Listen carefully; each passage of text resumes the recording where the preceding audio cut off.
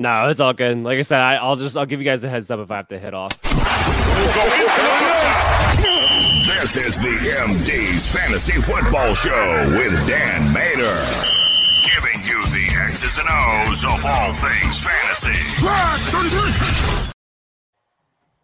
Well, hello there, and welcome from the beautiful place of Thailand in the back behind me. You're watching on the YouTube stream. Thank you, by the way, for tuning in live. Make sure you subscribe and hit the bell notification so you get notified whenever we have new content available to you. You can also download us on your favorite podcast app. Will be available after the show, wherever you like to listen. But yeah, for those of you, maybe you're just listening to the podcast, you can't see it. I got a little tropical resort behind me a little bit. You can kind of see a little bit in the background here. Literally doing a morning show, a Thursday morning show. It is already Thanksgiving for me, guys. I'm going to know the future. That's why you have to listen to us here on this show. I'm already going to have the inside scoop for those Thanksgiving Day games. I digress. I'm your host, Dan Mater, joined here with Chase Thornton and Chris Dowhauer. How we doing, fellas? Getting by. I mean, I'm not in Thailand. I'm in, Wisconsin. So it's a little. You ever go to like a place where you feel underdressed? I feel like I'm under background. I don't have a beautiful bar. I'm not in Thailand. Like, I'm just in an apartment. Here's me. Blackout curtain back there, though, which is nice. I like blackout curtains. Yeah, so we got a big one here today, of course. We always do the full preview show, but week 12, for whatever reason, the NFL and all of its glory and knowledge decided that there would be no buys this week. So we got a full slate of games we got to get through. So let's just jump into it.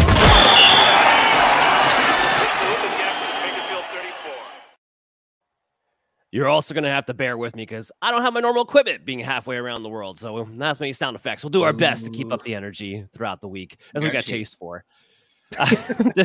Detroit's up here. They're going to be favored in this game, -7.5, taking on the Green Bay Packers in Detroit, 47.5 over under. The classic Thanksgiving game here between Detroit and Green Bay.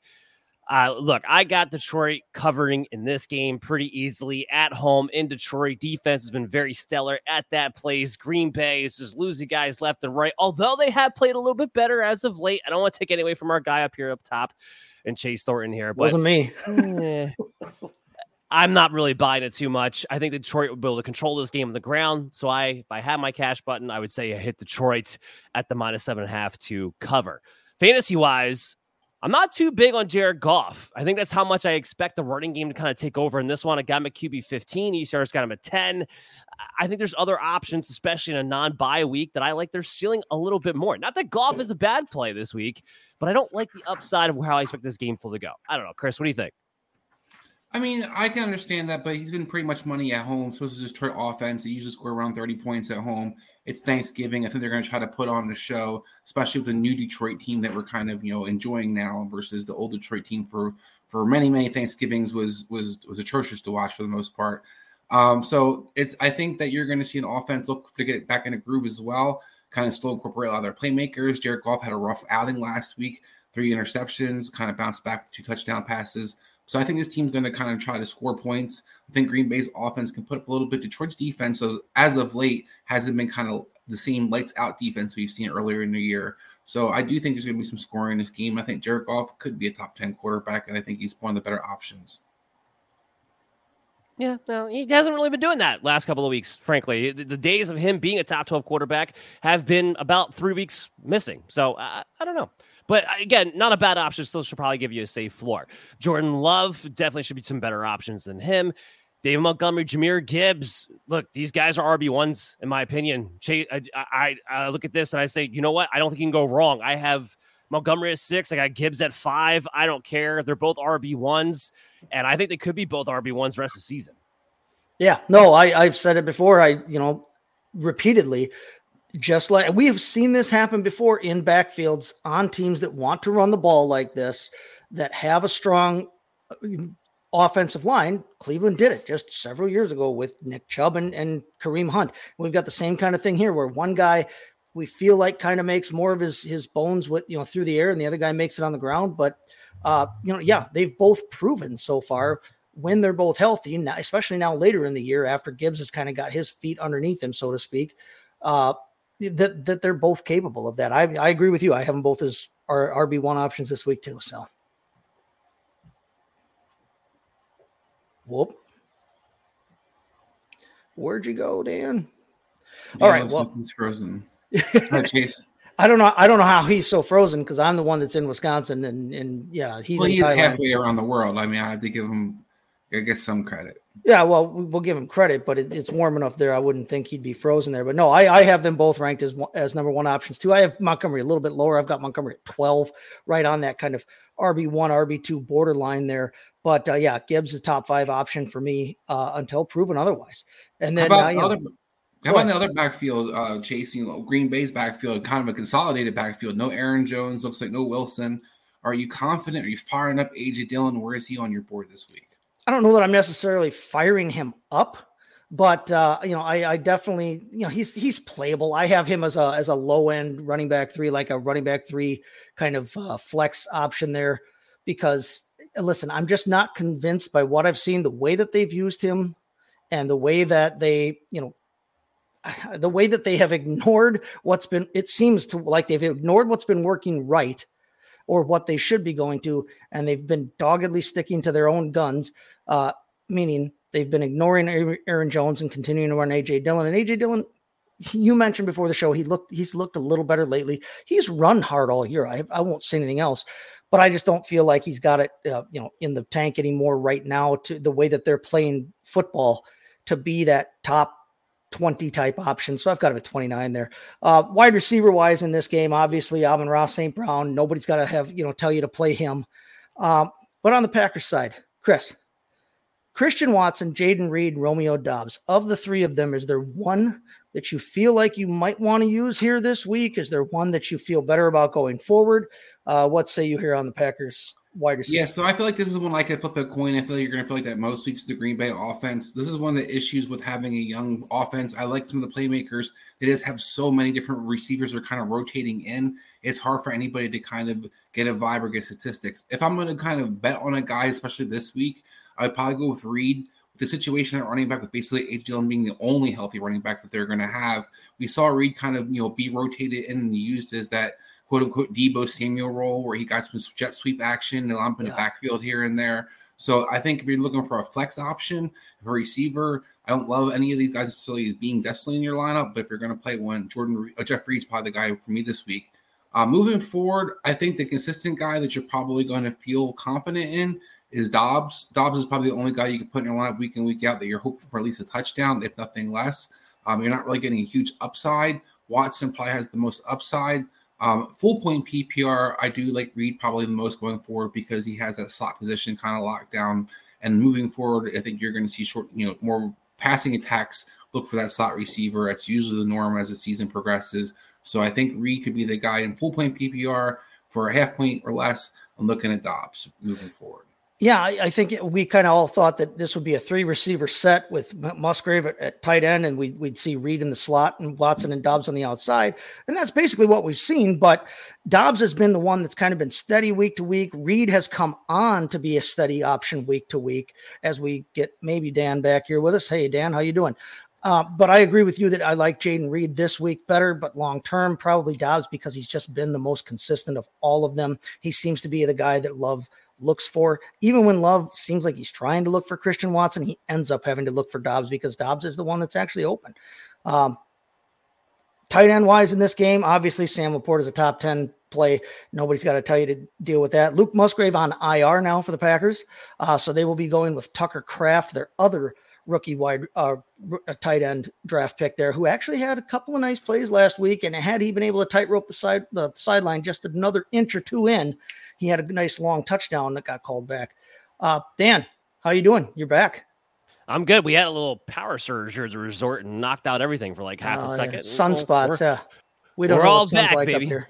Yeah. No, I'm around the equator, baby. It's a little different here. I'm gonna tell you that right now. I don't have any other notes in this game. Chase, you wrapped that up perfectly. You guys want to move on to the next?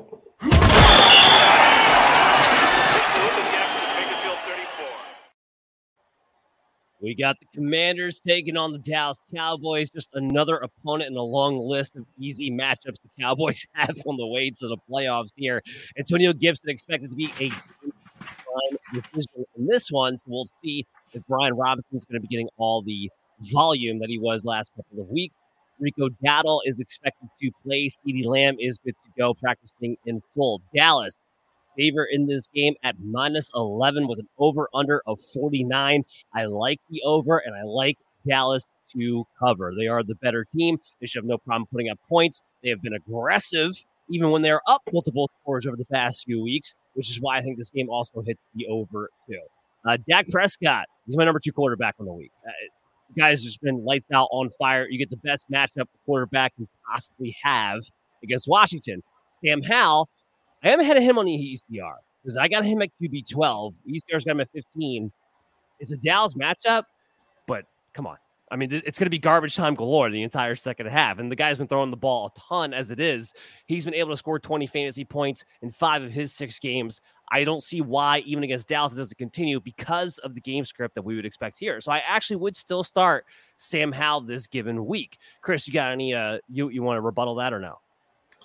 Well, I just want to first say the Washington Commanders should be absolutely embarrassed, especially defensively, giving up what they did to Tommy DeVito, giving 3 touchdown passes to a quarterback who shouldn't be in the league. Stud.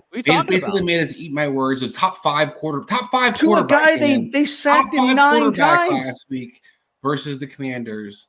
I never seen a team get double-digit sacks and still allow a quarterback who is still get blown out. And get blown out. Yeah, great point.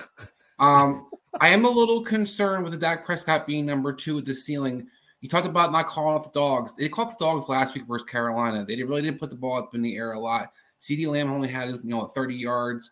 Gallup had 30-something yards. I believe Dak Prescott finished out of the top 15. So it was something that you have to do kind of watch out. If Washington does get blown out, the pass rush is going to be a problem for this Washington offensive line. I am a little concerned. I think Dak's still going to be a top guy. I just don't know if he's going to be his top 5. The difference last week is that really volume-wise, Chris, they didn't call off the dogs. He still had 38 pass attempts. He had 35 the week before when we went 400 yards and 4 touchdowns against the Giants. The difference was that Carolina was able to do a good enough job of taking the deep ball away from them and having them throw it a little bit short. So I'm not really worried about them calling off the dogs. Can they hit the big plays? Should they be able to hit the big plays against Washington? Everyone's been able to hit the big plays against Washington. That's where I don't worry about that. The guy I do want to talk about, because Brian Robinson's a top 24 running back, whether Antonio Gibson plays or not, just due to volume, is Tony Pollard. Again, he scored. I get it. He scored. He did score. Scored against Carolina. Good job. Good for you. His usage, however, was no different than it has been since week 1, which was the last time he had scored. So for all my he also broke tackles and he scored. That's 2 things I haven't seen this season. I'm sorry. Go ahead. And that's fine and that's fair. But you get the ECR still putting him as a top 10 running back. We're like, come on. Like after one, he finally scored once since week 1. He's totally back to being. I know it's a decent match against Washington, but they're really still middle of the pack. It's not like a plus matchup. It's not an overly positive matchup for running backs against Washington. He's still only getting 12 carries a game with 4 to 5 targets a game. It's solid usage, but that's going to cap your ceiling unless you get in the end zone. I don't see any difference here. Tony Pollard, RB2, still in your lineup, still not expecting RB1 level production from him this week or even moving forward when their matchups for running backs do get a little bit tougher. Chase, what do you see in this? No, I have it the same way. I'm a little bit more optimistic than you. I kind of split the difference. I've got him at 14 this week. Like you said, though, running back to, his usage didn't change last week, really. Now, they did give Rico Dowdle, another 8 carries, which was nice to see. Didn't do a whole hell of a lot with him, but and 2 targets as well. Like I said, I think that Tony Pollard works best as half of a committee or maybe the larger half of a committee, which is what they need to keep him as. And, hey, last week, he happened to cross the goal line. Good for him. Good for everybody. And the way that I expect this game to go, they should be having the running backs handle the ball. We might see actually more Rico Dowdle if he's healthy enough to carry it. But I've got him splitting the difference between ECR and you. I'm not ready to put him back at running back 1 because he hasn't proven that all season. Yeah, I mean, your point with Rico Dowdle, last 2 weeks, Pollard's been under his average for the season as far as his carry share goes because Dowdle has been involved. And Dowdle hasn't even been 100% over the past couple of weeks. It won't be 100% going into this game, but he's still going to be active. Yeah, Chris, what are you going to say? I definitely understand it, and I was definitely down on Tony Pollard. I saw Tony Pollard break tackles. So I'm actually very One optimistic. time. I mean, look, that's all. I haven't seen it the entire season. I saw him run hard. I saw him break tackles on that touchdown run, which is all I've been looking for this entire season. And for a team that Washington just gave up six times last week, which gives Tony Pollard an opportunity to fall into the end zone a couple more times. I do think Tony Pollard. He's had the opportunity all year. The problem he hasn't been. I understand, but he hasn't broken tackles like he did last week. I'm actually going to bet on Tony Pollard. I understand, and I can't argue necessarily all logic wise. I test wise. Sometimes I look at guys what I think could be down the future. This is one of the things where I actually see Tony Pollard look like I expect Tony Pollard to look like most of the season, and it got me excited last week. Maybe I'm drinking a Kool-Aid, but I think he can be back in the top 10 this week. Well, regardless, he's in your lineup, so we're not going to argue that too hardly. CeeDee Lamb's my number 2 receiver on the week. Brandon Cooks is a low-end wide receiver 3. He has a big game, comes right back next week, right back to his 4 targets for the game. And it's just, I know it's against Washington, which is the only reason I have him ahead of UCR. I got him at 36 as somebody you can maybe contemplate playing here. But the usage clearly was not the game 2 weeks ago that gets Brandon Cooks off the snide. So it depends on what options I think that you have. Any of you guys want to use Brandon Cooks, or you right with me here? No. Yeah. I don't trust this coach enough either in terms of patterns of usage and things like that to want to roll him out there week after week or even try it. I'm not 100% positive, but I thought Gallup was banged up. And if Gallup is out, then I'm willing to play Cooks if Gallup is to be out. Gallup's going to play. He's banged up, but he's banged up, but he's playing. Okay. Yeah. But I mean, it doesn't. I don't even know if that matters too much. Him and Tolbert are splitting snaps, really. It does to me because when I look at what the offense, you talked about 38 passes. I know we didn't see necessarily the targets of Brandon Cooks, but we have seen for the most part a decent amount of targets. And versus a Washington team likes to play a lot of man. We saw what happened, the 440-yard performance versus man a couple of weeks ago. That's what would get me excited. And then also watching Tommy DeVito have 3 touchdown passes. Welcome Adam into the show. What's up, buddy? What up? How's it going? Good. Glad to have you in. It's like paradise behind you. It is paradise behind me, right where I am. I will say this. Look, Thailand is still a third world country. So as soon as you get outside these walls, it gets a little dicey. But customer service has been primo everywhere I've gone. I will say that. Terry McLaurin, he's still a wide receiver 3. I got him 30. He gets enough volume to be in there. You don't love the matchup necessarily. Howell spreading the ball out, so the ceiling's not necessarily there, but he's still a wide receiver 3 in my book. Jahan Dotson, I don't want to play Jahan Dotson if Curtis kind of Gallup and Cooks thing. My thing is Curtis Samuel. It doesn't seem to matter, even if Curtis Samuel's not that big a factor in the offense that given week. If he's just out there in the field, Jahan Dotson does not perform this season, plain and simple. So I don't want to play either one of those guys. Logan Thomas, 13 tight ends, with just outside my top 12. If you don't have a better option, he's an okay to go with. And Jake Ferguson, your starter. Do we have any other notes to this game, guys? Adam, you want to jump in here at all? No? Okay, cool. Let's go to our next match.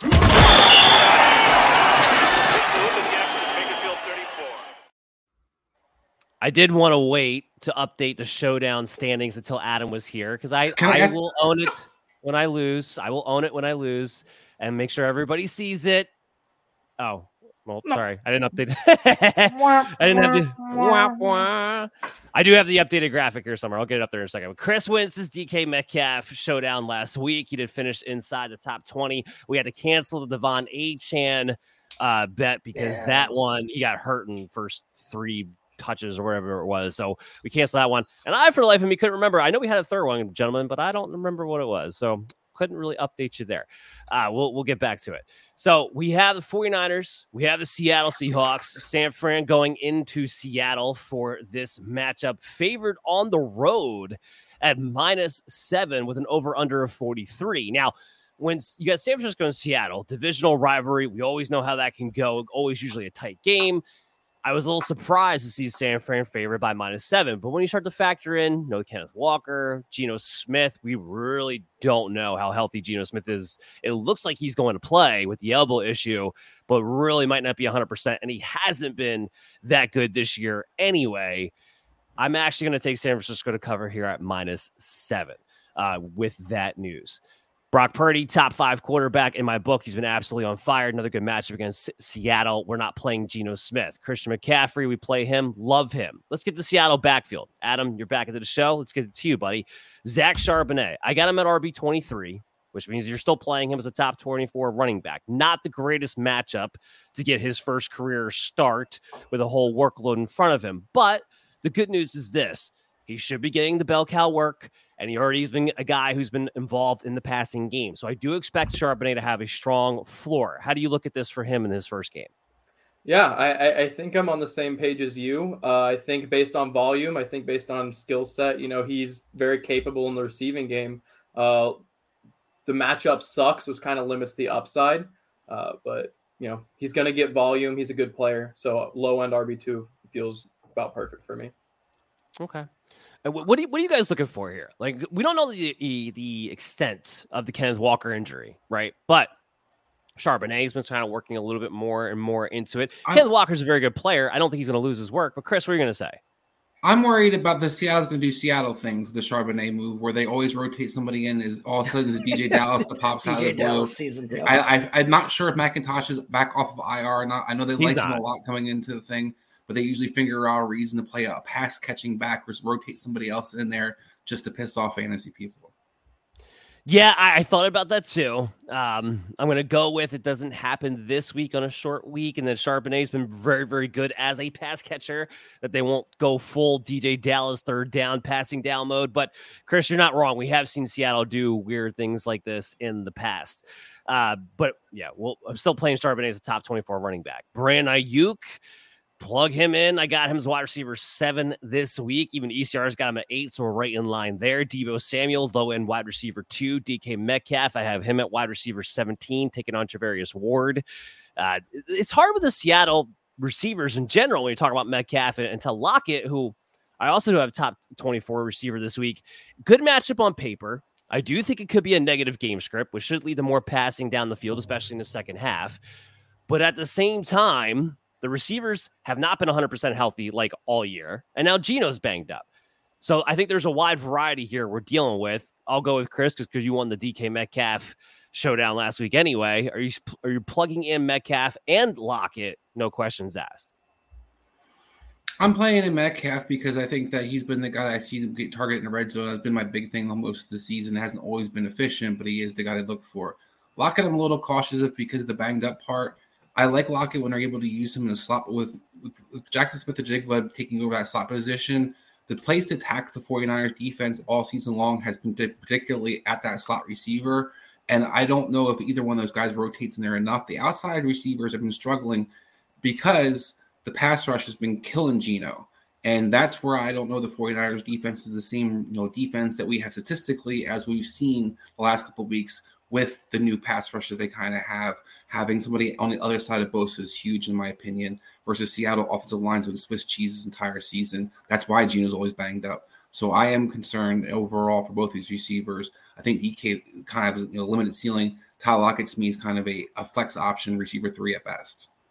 Yeah, no, I don't disagree with any of that. George Kittle's been uber consistent over the past few weeks. How about this, guys? We have Deebo Samuel back. Brandon Ayuk's out there. Christian McCaffrey's back there. And George Kittle has been able to eat. Because why?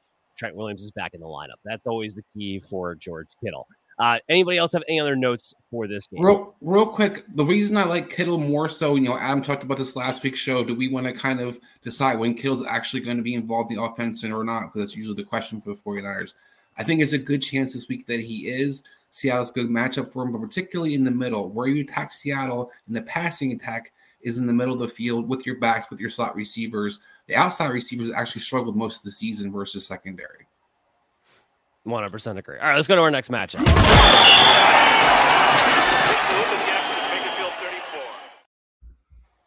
Remember, guys, we have a Black Friday game. A Black 3 o'clock in the afternoon, which will be headlined by Tim frickin' Boyle. Just add it to a list of another quarterback.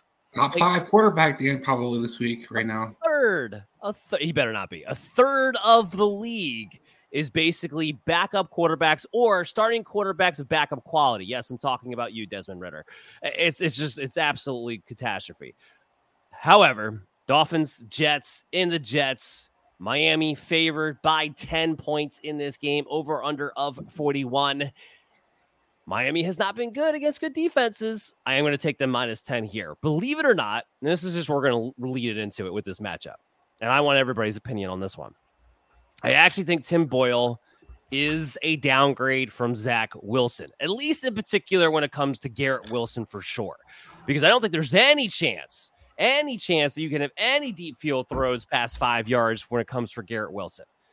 So Breece Hall, I don't know how much it affects Breece Hall. Breece Hall's problem's not necessarily been the quarterback play. It's the offensive line can't block anybody. He's got to make a big play to make his due. And he's the only one of the Jets that can score touchdowns. So at least he's been able to make his due from that standpoint.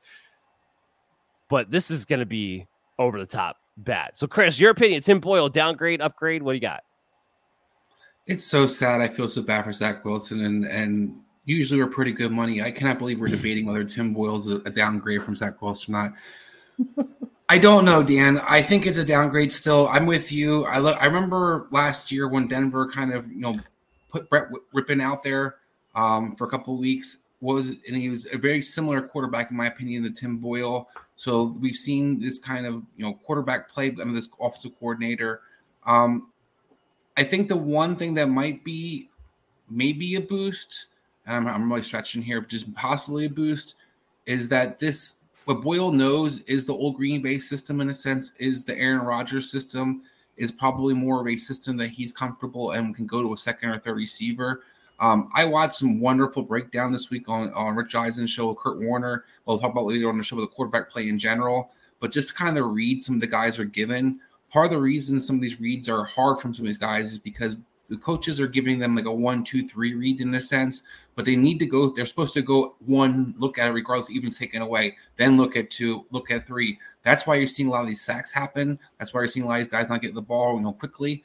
And as a result, a Tim Boyle actually might help the offense in some senses because he's not doing the same kind of read and react offense that a lot of guys are using. He can actually know the terminology, maybe actually read through the whole process and go to the open guy. I say it's 1 week, and then we're going to see Trevor Siemian next week. That's what I think we're about to what see. it feels like. I mean, more than likely, I 100% agree. This offensive line is so banged up. The coaching staff's retarded. So I'm not with you. I'm not against you. And I think the only thing I'm saying is a possible upgrade could be is if Tim Boyle can actually read, do get rid of the ball quickly and make something happen. Chris, is this your domination defense of the week, or do we got another one? I have another one, so I won't get there yet. All right, we'll wait. Jalen Ramsey should be a domination defense by himself. Is there a prop bet on the percentage of passes that he picks off in this game? Because it might be over 50%. Tim Boyle doesn't really know the old Green Bay system. Tim Boyle knows the old Green Bay preseason system, which is when he had all his glory days and everybody loved him because he was the backup to the backup. This could get ugly real damn quick. I've got him ranked at 33. Case, what does Hackett run differently than that was in the preseason? I mean, that's actually what they're watching in Seattle. I mean, not decided out. New York right now is 3. I've got him ranked at 33 only because I'm waiting to see whether Mac Jones or Bailey Zappi gets a start for New England, and then he'll be 32. Same. Yeah, same. I can't wait. I just said 32 because I know he will be 32 by the time we get the week kicked off. Absolutely effing wild against him. I can't understand what they're thinking there, what they're doing. Unless Rodgers is pulling the strings behind the scenes. What am I talking about? Because Rodgers is pulling the strings behind the scenes, his buddy gets a start this week. But yeah, it's got to be Siemian season next week. We spent some extra time on that because the rest of this is straightforward. You're going to play Breece Hall in your lineup. You're going to play Raheem Mostert, who should be for a decent workload, even in a tougher match. Well, not even a tougher match. The Jets have actually been able to run on this year. Tyreek Hill's my wide receiver 1. Going to play Jalen Waddle, even though it's a tough matchup for those guys. You got to play him with the volume that they've had. Tyreek Hill's been a little bit banged up. Waddle might see a little bit more of a workload. I guess the only guy I don't have as a must start, but probably still flexing, would be Garrett Wilson. I got him at wide receiver 25, so he's not a must start, but he's still going to be in the wide receiver 3 area. If any receiver is going to get targeted, it's going to be Garrett Wilson, I guess. I know it doesn't make you feel good after last week, but you got unless you have a better option, go for it. But I don't see too many out there. and Tyler Conklin not playing him this week. So does anybody else have any other notes for this game? I think I feel worse about Boyle than you did about DTR. Adam, does it make you feel better to watch Tommy DeVito have 3 touchdowns and finish top 5 last week? I think somehow DeVito was better at Syracuse than Boyle was at UConn. I don't remember Boyle with the college. That's a good question. Why don't you go ahead and look that up while we go to our next matchup?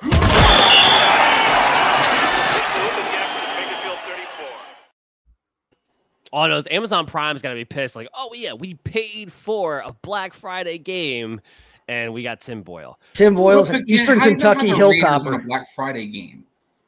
Huh? That's a good point.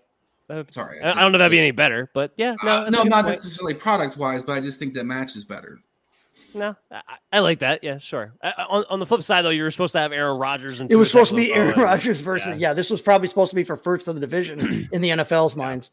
Yeah. 2023, Tim Boyle. Yeah, that's where we are. How about Eastern the Saints Kentucky? And the Falcons? Eastern Kentucky. There you go. Even worse than UConn. It doesn't get any better here. Desmond Ridder taking back over for the Atlanta Falcons. The Saints on the road favored at -1 in this game. We don't even know who their starting quarterback's going to be because Derek Carr is dealing with a concussion issue. It may be Jameis Winston. We'll have to see. Michael Thomas is sent to the IR dealing with a knee. Taylor Heineke was bench / dealing with a hamstring, whatever the case may be. So Ritter's back. He's wildly inconsistent. We already know what the deal is when it comes to London and Pitts, right? Pitts technically finished as a tight end 12, believe it or not, through weeks 1 through 7. Anybody can tell me the right week to play him? Because that was the problem. Same can be said for Drake London. Technically finished as a wide receiver 30. But then again, weeks 1 through 7, wildly inconsistent. Now, usually better at home, playing as a tough defense against the Saints, though. I am looking for other options besides Kyle Pitts and Drake London. But my question to you guys is this, and we'll start with Chase.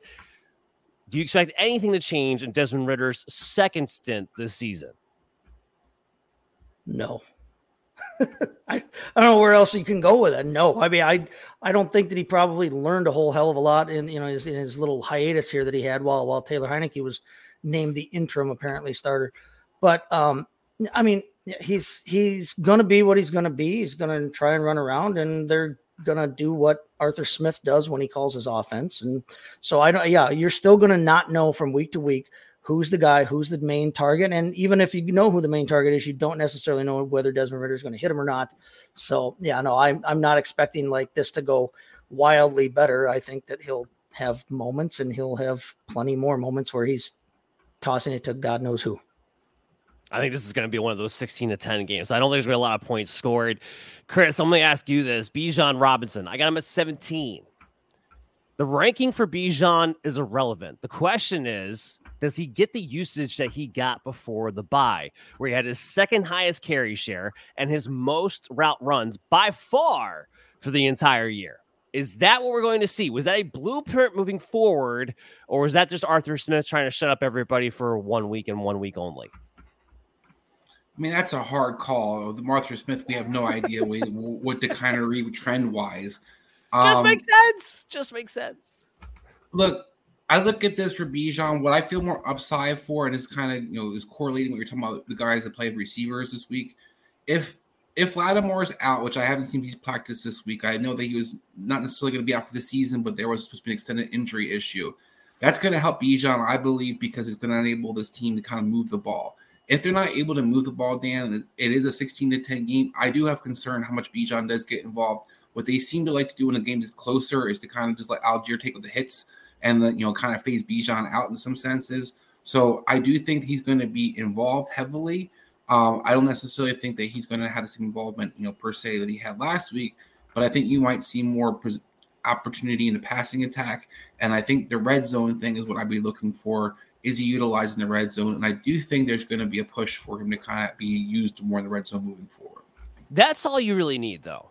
If he can just take away Tyler Allgeier's red zone role, which really he should be able to, there's no reason why I shouldn't be going to Bijan, then I think he maybe doesn't give you back exactly what you drafted him to be, but at least gets him back into the conversation of being a top 12 running back week in and week out.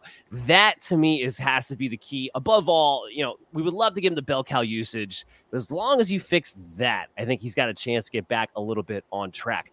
Alvin Kamara, top 4 play for me this week. May move him down a few spots if Jameis Winston does, in fact, wind up being the starting quarterback, because we know he's not going to check the ball down to Kamara nearly as much. But Kamara's still an RB1 nonetheless. Chris Olave, I'm ahead of the ECR on him. I got him as a top 10 play this week. Michael Thomas, goodbye. We already love Chris Olave's target share to begin with.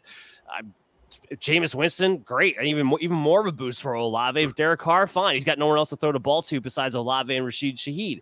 So I love Chris Olave as a top 10 wide receiver play this week. And Rashid Shaheed, speaking of him, I got him as a top 36 play with Michael Thomas out the way. Being able to make some big plays, should have a little bit more of a target share.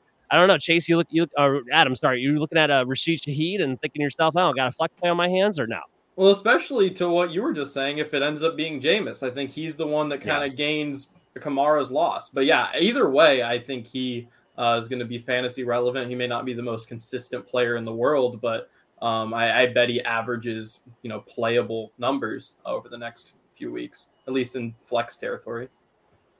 You guys know who led the Saints receivers in snaps in week 10? Hit me with it. A.T. Perry. And also saw his first 4 career targets and first 2 catches and a touchdown. So loved him in Dynasty. Was a sleeper of mine, Dynasty. Could be a sleeper for the week with Thomas out. I'm not playing him necessarily, but just if you want to take a deep dive. Deep dart DFS dart throw. Yeah, could do worse. Look, with the thing with A.T. Perry and why, to your point, he played as many snaps as he did. He's a big body receiver who can get out there and block. That'll give him playing time. I don't know if that's necessarily going to give him the target share you're looking for, but dynasty-wise, that's why I've been keeping my eye on him and why he was a sleeper of mine earlier in the season. All right, let's make fun. Let's try to make sense of this tight end situation we got going on here in this game. Because you got Kyle Pitts, who I'm not starting this week. You got Jonnu Smith, who I also don't want to start this week against the Saints defense. Desmond Ridder inspires no confidence whatsoever. But then we also have Taysom Hill. He did exactly what we thought he would do. He went on a 3-week sprint, and then the week right before their bye week, Taysom Hill no longer involved. This is exactly what I said was going to happen. We've seen stretches like this. But now Michael Thomas is out. They're coming off the bye week. Maybe it's Jameis Winston at the quarterback position. Maybe that makes him want to play Taysom Hill a little bit more. Not so fast. When Jameis Winston's the quarterback, Taysom Hill never plays. Never plays. He's got more of a chance to play if it's Derek Carr, not Jameis Winston right now. So I think Taysom Hill is only a play. I do have him at tight end 11 for now if Derek Carr is your starting quarterback. Chris, what do you think? Yeah, I don't strongly disagree with that. I think one of the problems for Taysom Hill has been the return of Jamal Williams. That's kind of, taken away the role that he's been in, the hammer back in a sense, and that's where you see the value for him is when he rushes for touchdowns. It's not necessarily catching the ball or being involved at the tight end. You want him to be that jackknife you're talking about, Dan. You want him to be involved in taking some quarterback snaps and different things. I don't know if we've had enough to see with his coaching staff per se. I know some of it's really reminiscent from Sean Payton to say that he's not going to play for Jameis Winston. Smart coaching would tell you usually off a bye, you would expect a Taysom Hill package, but it's the Saints. So. Well, and Jameis Winston is a big body who can hammer it in the red zone, kind of like they use Taysom Hill, and he's not a overtly talented passer necessarily like Taysom. The problem is that if for Taysom Hill to do what Taysom Hill does lined up as a quarterback, they can do a good percentage of that with Jameis Winston, but we don't know yet because now we've seen that so far this year, they've actually been willing to use Taysom Hill as kind of a receiver sometimes and do some other things with him. It should be interesting to see. I've got him ranked the highest of all four of the guys in this tight end cluster, here, but not by much and not because I want to. Yeah, no, it's still a risky proposition nonetheless. You guys got any other notes in this game?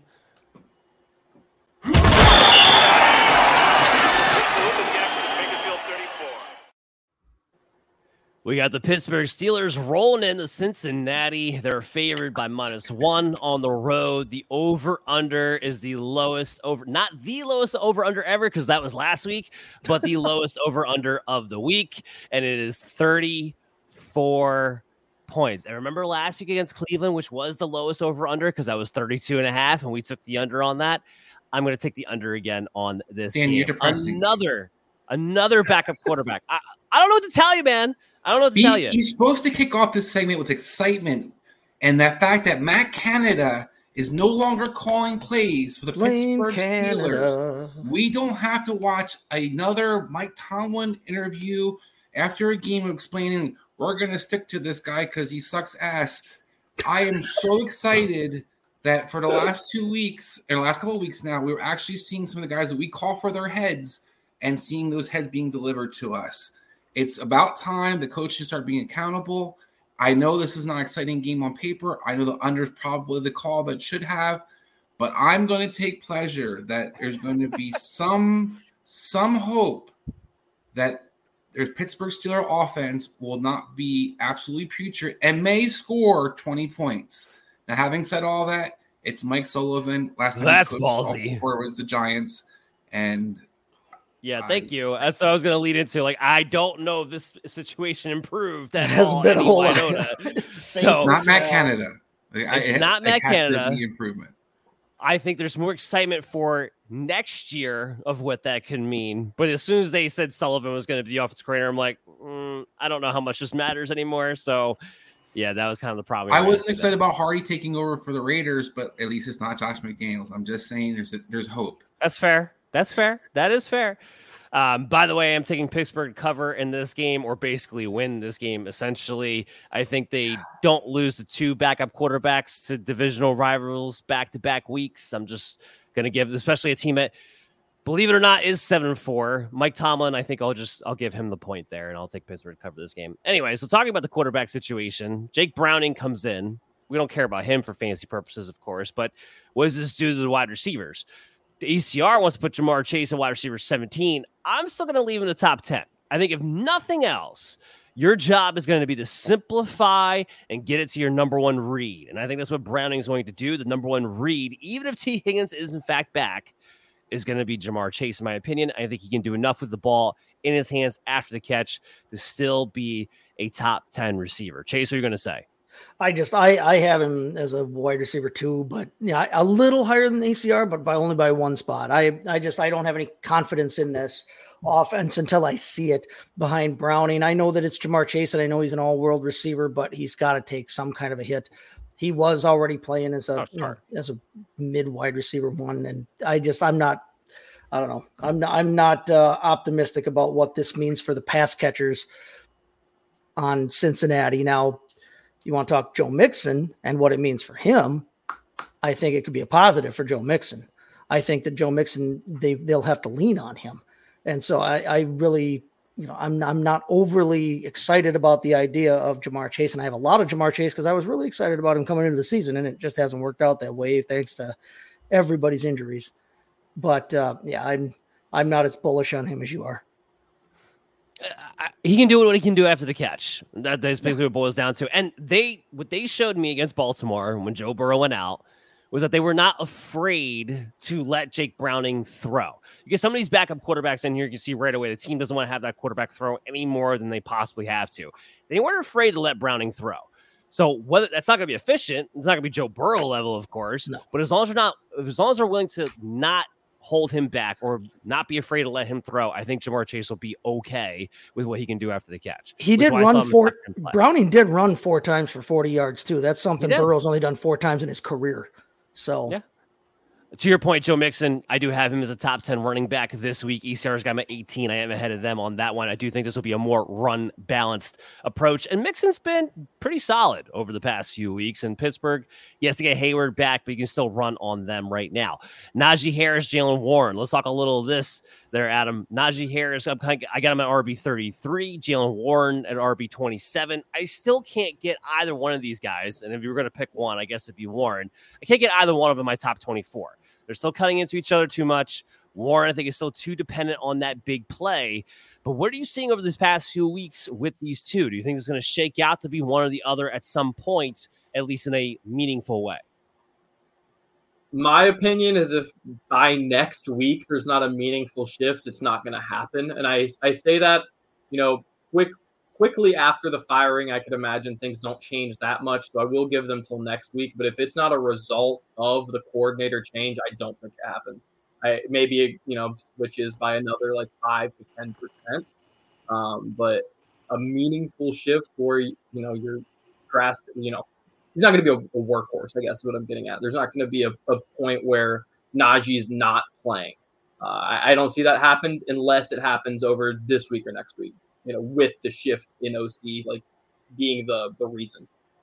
Yeah, no, I think that's a very fair point. We got Chandler coming in here. Flex Tutu or Zay Jones in an 18-team PPR.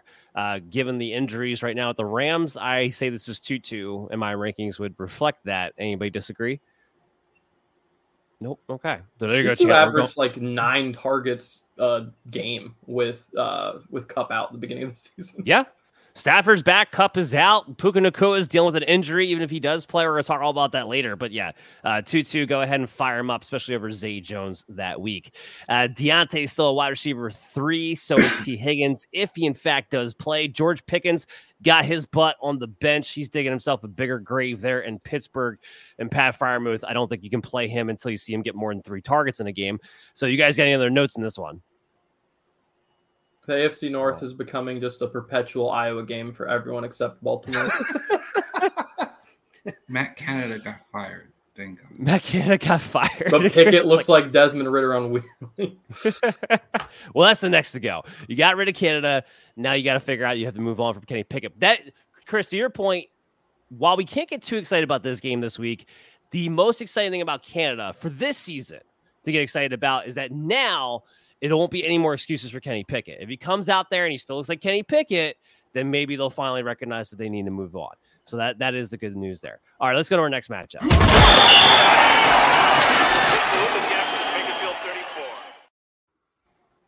We got Carolina taking on the Tennessee Titans. And I must have missed the game line for this one. I didn't even want to bet on this game. That's why I missed the game line. You're going to over on this one, Dan, right?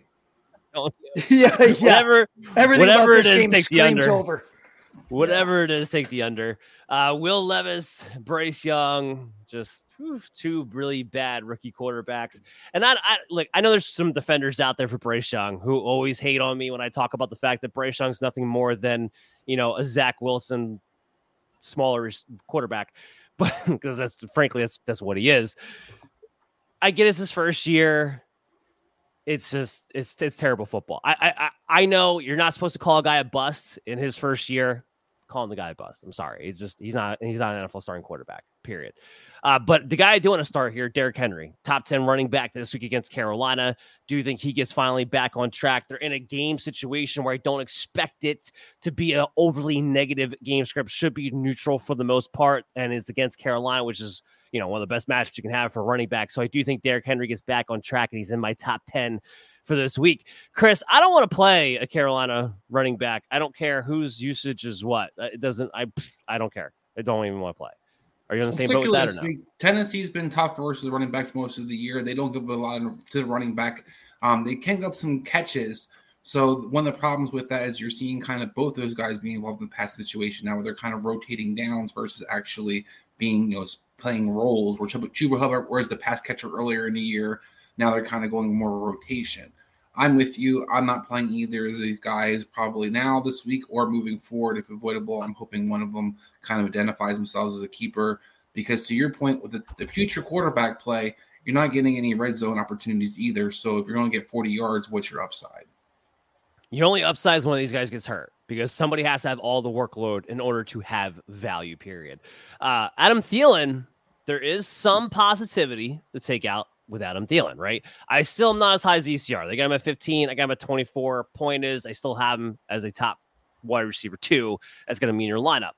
Last week, though, highest target share of the year, 44% team target share.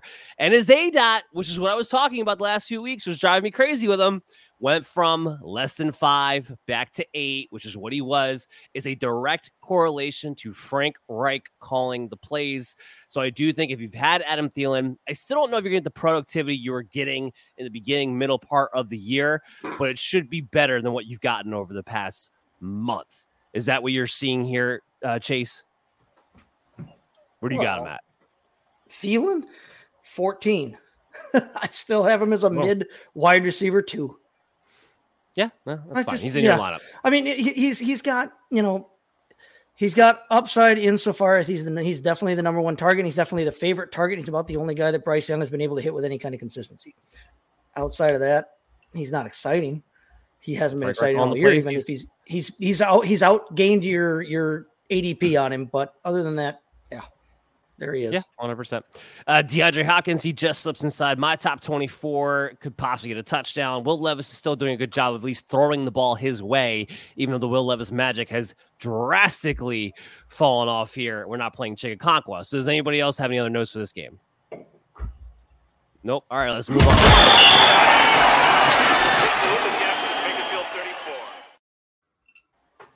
Tampa Bay taking on the Indianapolis Colts. Ooh, Nelly. I must have missed a few game lines because I don't have this one in front of me either. Another game that you want to take the under on, just FYI. Doesn't matter what the line is. Doesn't matter. Just take it. Baker Mayfield, top 16 quarterback this week. So in the streaming category, you probably have better options ahead of you. Gardner Minshew, I have my QB 23. Jonathan Taylor has reestablished himself as the bell cow man. I have him as an RB7 this week. Still a little lower than the ECR. He's got him at top 5. It is a tough matchup against Tampa Bay. How about Rachaad White? I mean, I don't want to get into Rachaad White. I got him as an RB2, got him an RB16, but talk about a guy who, kind of bounced back in a way. Just he's finding the end zone. He was able to hold on to his job. We thought he might not for a second. They started checking the ball down on him again. I mean, as ugly as it looks, Rachaad White is everything you drafted him to be when it boils down to. So, yeah, good for him. Mike Evans, top 10 receiver, still finding the end zone. Michael Pittman, healthy target share. Love the match against Tampa Bay. Josh Downs, I have him as a borderline flex play. Chris Godwin is a borderline flex play. I don't have a lot of hot takes for this game, guys. Anybody want to jump in here? Anything they're looking forward to in this matchup? Note on for future reference. That's the thing about these kind of matchups, right? When you get some of these teams where these players, they've had their usage all year, and it doesn't change. It's not going to change. They're not in a position to change. It's kind of nice because you know what to expect, but at the same time, for our show, there's not a lot to talk about. I will say for the Rachaad White thing. Sorry, go for it. I was going to say real quick, the Rachaad White thing that stands out to me the most is he looks like James White. And if you're going to use him as James White role, then he's got value. If you're going to actually use him as a running back, he sucks. But pass catching wise, he's definitely a guy that they can use in that James White role. To be fair, anybody that gets used as an actual running back by Tampa Bay sucks right now. They're an absolutely horrendous running team, and they have been for several years. It's just they can't run the ball for more than 2.8 yards a carry to save their lives. But you're definitely right. His value right now comes from the fact that they are giving him looks in the pass game, and he's doing something with those looks. And even if he's a mediocre running back, which he kind of is by all accounts, if he's getting you 5 or 6 catches a week, he's basically getting you double-digit targets off the bat. Now, if he scores, you've got something, and that's basically what's been happening with him all season. Yeah, that's fair. Somebody who lives in a country where DraftKings is not blocked, please look up the next Giants and Patriots. Selling Chris Godwin, by the way. That's another name for this. Yeah, Giants, Patriots. Selling Chris Godwin, Chris, why is that? Look, eye test wise, he doesn't look like the same explosive player since the injury. I'm not sure if that's holding him back, but I also see a guy who reminds me body language wise a lot of OBJ in Cleveland towards the end. Chris Godwin is not running his routes as hard. He doesn't necessarily. He's not getting targeted. And I think that's what you're seeing, that he's pouting and frustrated with Baker Mayfield. I was just going to say, does his dad hate Baker Mayfield? Mike Evans, and is getting tired of only Mike Evans getting targeted all the time and not getting involved in any kind of Mike situations and getting a bunch of 6 catches for 36-yard games. So for me, Chris Godwin, while he might have somebody because they have point PPR and they're getting those 6 catches, the yards aren't going to go up the touchdowns. He's not even looking for him in the red zone. So I think this is a guy that if you can get something for right now, you want to unload. So is it Baker's fault that Godwin's not getting? I mean, what I'm saying is that OBJ got pissed in Cleveland, and it wasn't like Baker was necessarily throwing the ball anywhere else either. He was throwing to T. Higgins. He was throwing to other guys, and that's what you're seeing. You're seeing Palmer get the ball. You're seeing Tompkins get the ball. You're just not seeing Chris Godwin get early in the. Chris Godwin will have like a stretch. Similar to Michael Thomas will have like that one series where he gets involved and has his 4 catches, and that's the rest of the game is like nothing. And that's what you saw a lot of in Cleveland, where it was Landry, and Higgins or whoever else they pull off the street, and then OBJ is like, "What about me?" Landry was not a true alpha guy though, and Mike Evans is, and Mike Evans is eating like a true alpha wide receiver. Landry is a possession wide receiver. Godwin, buddy. What is God? I'm talking about Landry back in. The difference I see, Cleveland. Chase, is that Godwin there was a preference. Baker can't throw to 2 dudes. Like Baker has his favorite. Yeah. And then he has the other guy who he knows is going to have the weakest coverage. He's going to look for. Well, sorry, you're not an alpha. OBJ was in between, and that's where I think you're having a struggle for him. Where Godwin realizes it and is frustrated. That's why I think the body language is a big part of it. He thinks and he knows he's not going to get the targets he's looking for in a sense because it's not the reads. It's not what Baker's going to look for. Baker's going to look for this guy, or he's going to look for an easy single coverage throw, and that's what you're seeing, just like you saw in Cleveland. Yep. We got a good question coming in here from Calvo. What's up, guys? Should I start at the flex, or who should I start at the flex? PPR, Pittman, Charbonnet, or Trey McBride? What do you think, Adam? I think Pittman, probably. He's been being awesome in regards to targets. You could very feasibly imagine 11 targets from him. So, yeah. I tend to agree. PPR-wise, especially according to my ranks, it would be Pittman for me as well. I've got Pittman as a wide receiver 1 this week. So, yeah, if you can flex him. Yeah, 100%. Well, a lot of people drafted Pittman as their wide receiver 4, as their wide receiver 3 in their league. So he is a flex play for a lot of guys. It's a good thing to have. All right, let's go to our next match.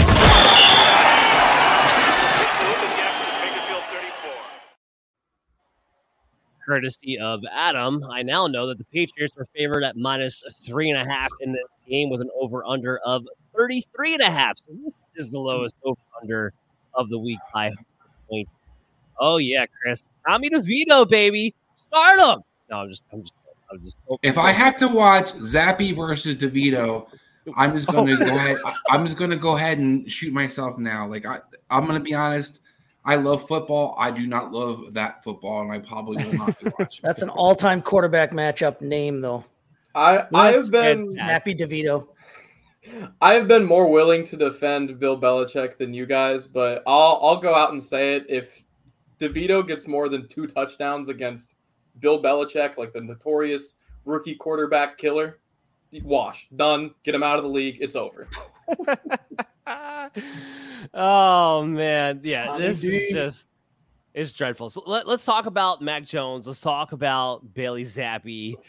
Chris, you're making your feelings known. I will go to you first.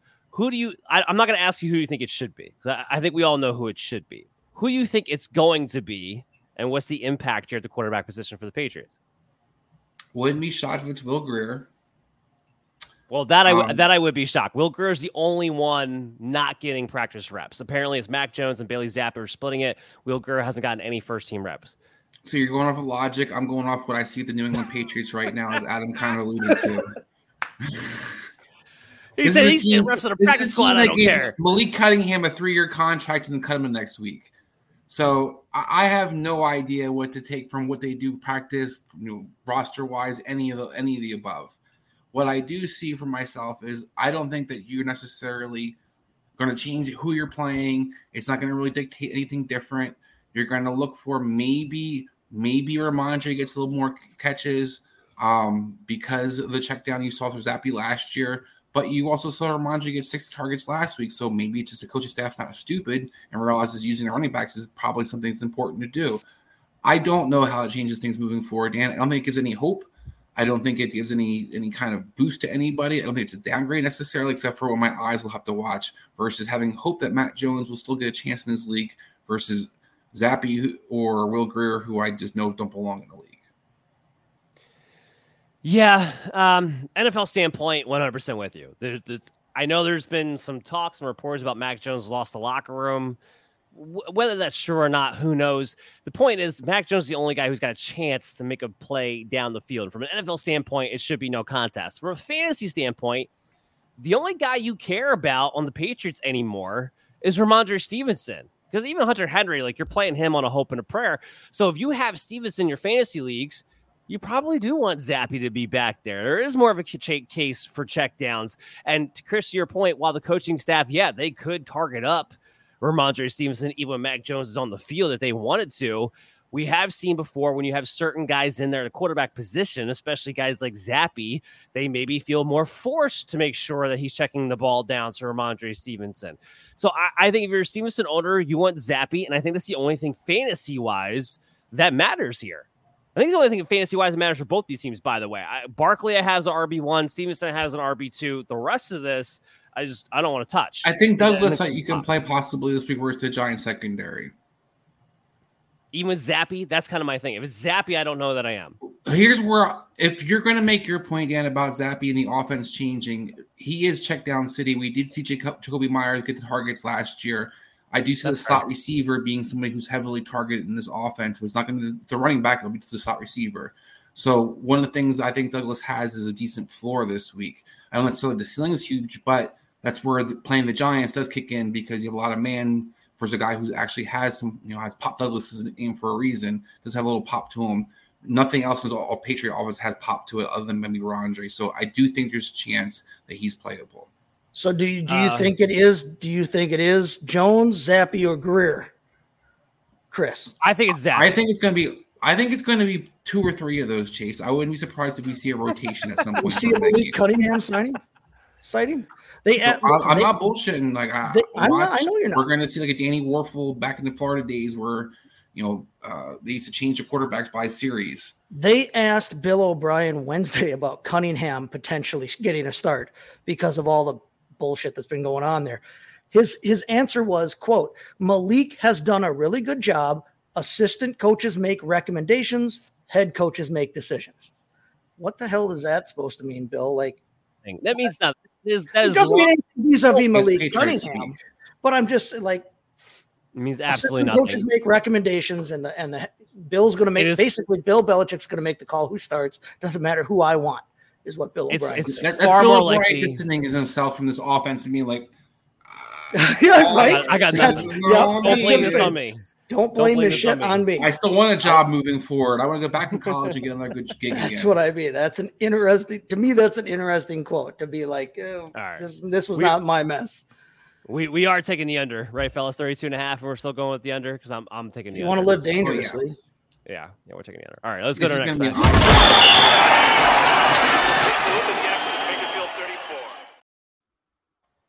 Here's a game that might have a chance on the over, fellas. We might have a chance. The Jacksonville Jaguars going into Houston, two hotter offenses. Jacksonville bounced back last week. Houston's been hot for a while now. We've been liking what we've seen out of them. Got a chance for the over in this one. I'm playing CJ Stroud. Got him as a top 5 quarterback this week. I'm still not going to tell you to start Trevor Lawrence. I'm still lowering the ECR on him. He's at QB 11. I got him at QB 14. Maybe they bounce back at some point this season, but still, it's just been way too inconsistent and not nearly enough of a ceiling for me to care. Frankly, when it comes down to it, we have a question coming in from Richard here. Standard league need a flex play. Jerome Ford, Raheem Mostert, Charbonnet, or James Conner. Let's get Adam in here again. Adam, what would you go here? I'm on the Mostert side of this. I think he's got the upside. I think they could very feasibly be running quite a bit in that game, given my belief about Tim Boyle. And yeah, that rushing attack has been great against teams that aren't like the upper echelon of the NFL. Granted, this Jets defense kind of is, but the offense is so bad it almost negates any advantage gained by that defense. And then, yeah, the other guys are guys. Yeah, I tend to agree with that. I do have Raheem Mostert ranked the highest out of all those guys too. Travis Etienne still got him as a top 10 running back, but I did want to note here, Estar's got him at 2. He hasn't been like a number 2 overall running back in a month now. So like we got to keep our eyes on this. Although you're still starting as an RB1, so I don't get into it too much. Devin Singletary, RB25. Again, if Dameon Pierce is out, then he will get inside of my top 24. Might even get inside my top 20. Devin Singletary has been very good the last couple of weeks. And this is what I always thought about Devin Singletary coming into these situations. When he's put in a situation where he gets all of the work, he does a hell of a lot better, usually more times than not, no matter who he's playing for. Chase, if Dameon Pierce is out, and frankly, this should be Singletary's backfield no matter what moving forward. Yes, but as long as Pierce is out, is Singletary, are we talking about him as a top 15 running back? I don't know about top 15, but he's definitely a playable. He's an every week running back 2 play. If you take Pierce out of the equation, yes, Singletary should be an every week running back 2 play. With Pierce in there, it depends. We will have to see now that Singletary's kind of gone on this several week run. We'll have to see if and when Pierce gets healthy, how they want to use him.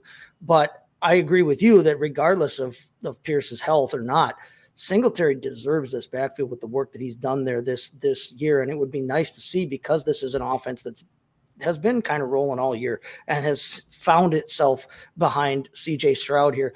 I would love to see just Singletary take it and go with it. And that's as a guy who in Dynasty at least has a bunch of Dameon Pierce all over the place, but Singletary, he's outplayed him, plain and simple. When they've been healthy, Singletary has been the better player this season.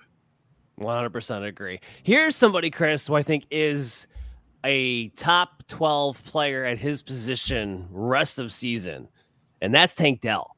I got him at wide receiver 6, way ahead of ECR at wide receiver 13. I shouldn't say way ahead, but ahead of where I'm aggressive. Or like Tank Dell to me is like a borderline elite play at this point.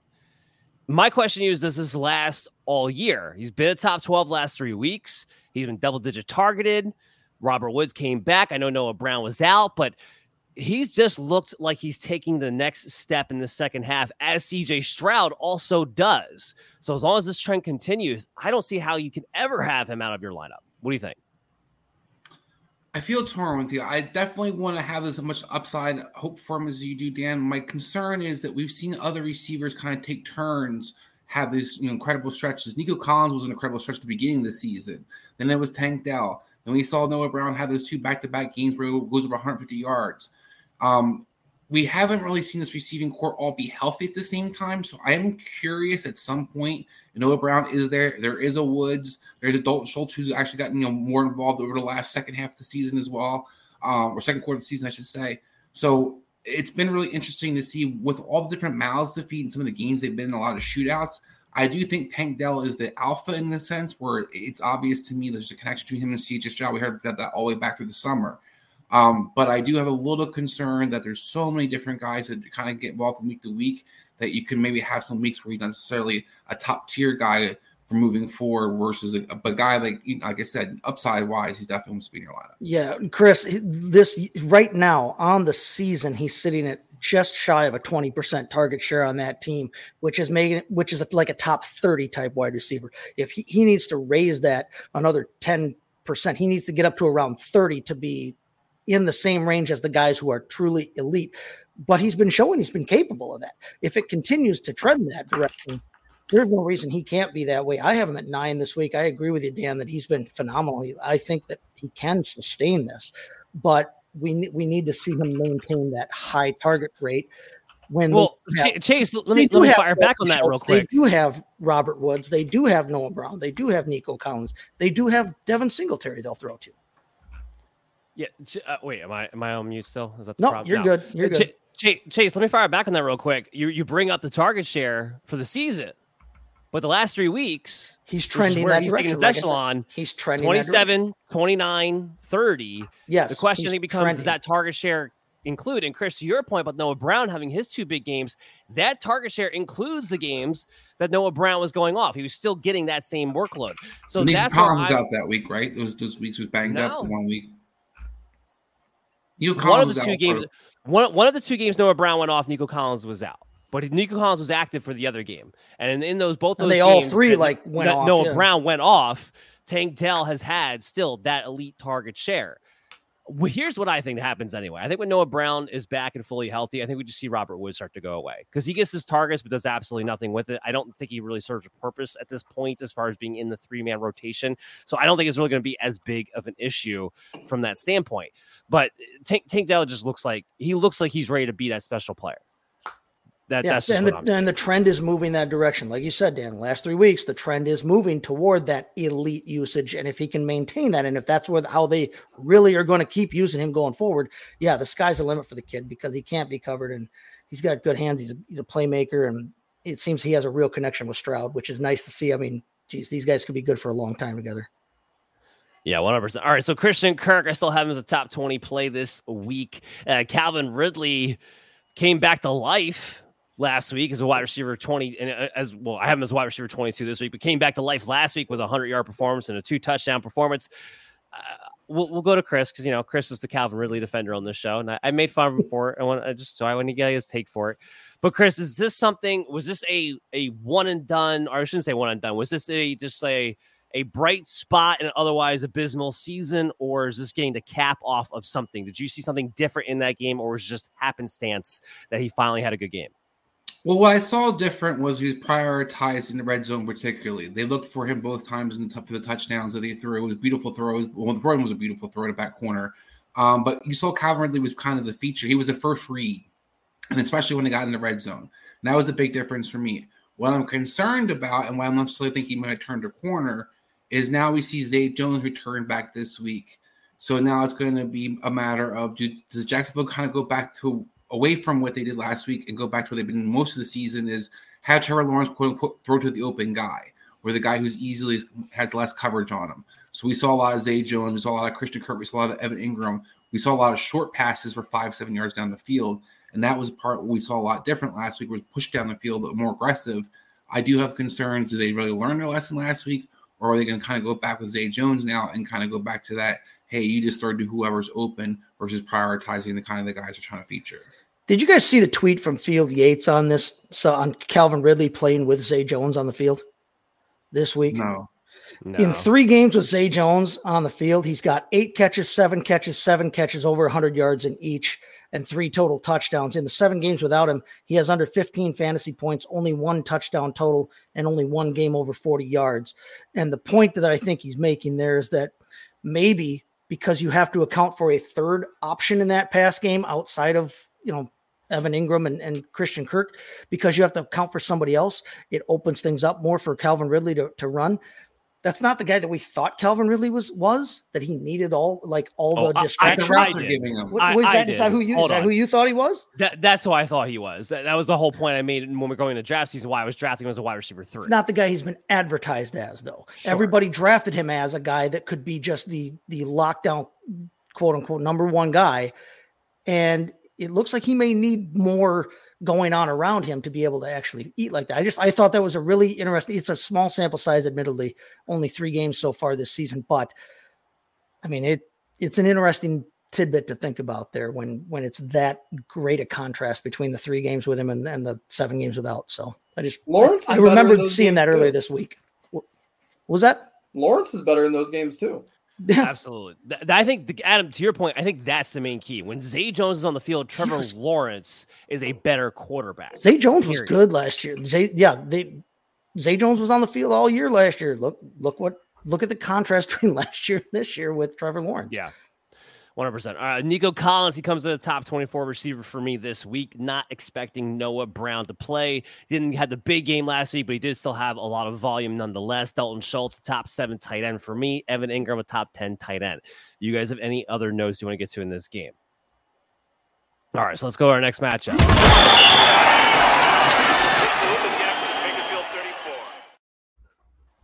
Cleveland Browns taking on the Denver Broncos, and we have to suffer another week of DTR. So, can we say now DTR is not a starting quarterback in the NFL? He had a full week to prepare. He made it past halftime. He made it past. And he won the game. And he won. And he has him in second place. He won. Yeah, he won. He won. What a joke. What a joke that game was. First of all, 13-10 game. What a joke loved it. across the board that game was. And I expect no different in this game. Yes, Chris, to your point, we are taking the under here in this matchup as well. Russell Wilson, I don't really want to play him this week against Cleveland. Let's put it this way. When you have a matchup like this, when we're not expecting a lot of points, it gets real small, your group of players that you want to play anyway. Over under 10-yard passes should be the big thing for this game. Yeah, seriously. Javonte Williams, we're going to play him. The workload's still been there. I've seen people starting to freak out about Javonte after last week against Minnesota. We didn't have such a great game. And I'm like, this first game he's had that wasn't that great in the last month, number one. Number two, his usage has been there, but everyone's freaking out about the 7 targets of Samaje Perine. And yes, he's still not the pass catching back when they get into negative game scripts. I don't expect this to be a negative game script with DTR as the starting quarterback of the Cleveland Browns. It's going to be neutral. Javonte will get his touches. We saw Jaylen Warren have no problem with the Cleveland Browns last week. And the Browns are a team that they're very, very good on paper. And I don't want to take anything away from against the run. But if you actually commit to running at them, you can do that. It's just most teams have not been in a position to do that throughout the entire year. I think Javonte will be fine. He's still an RB2 for me. So is Jerome Ford. Kareem Hunt's a flex play. The only guy I think worth talking about here is Amari Cooper.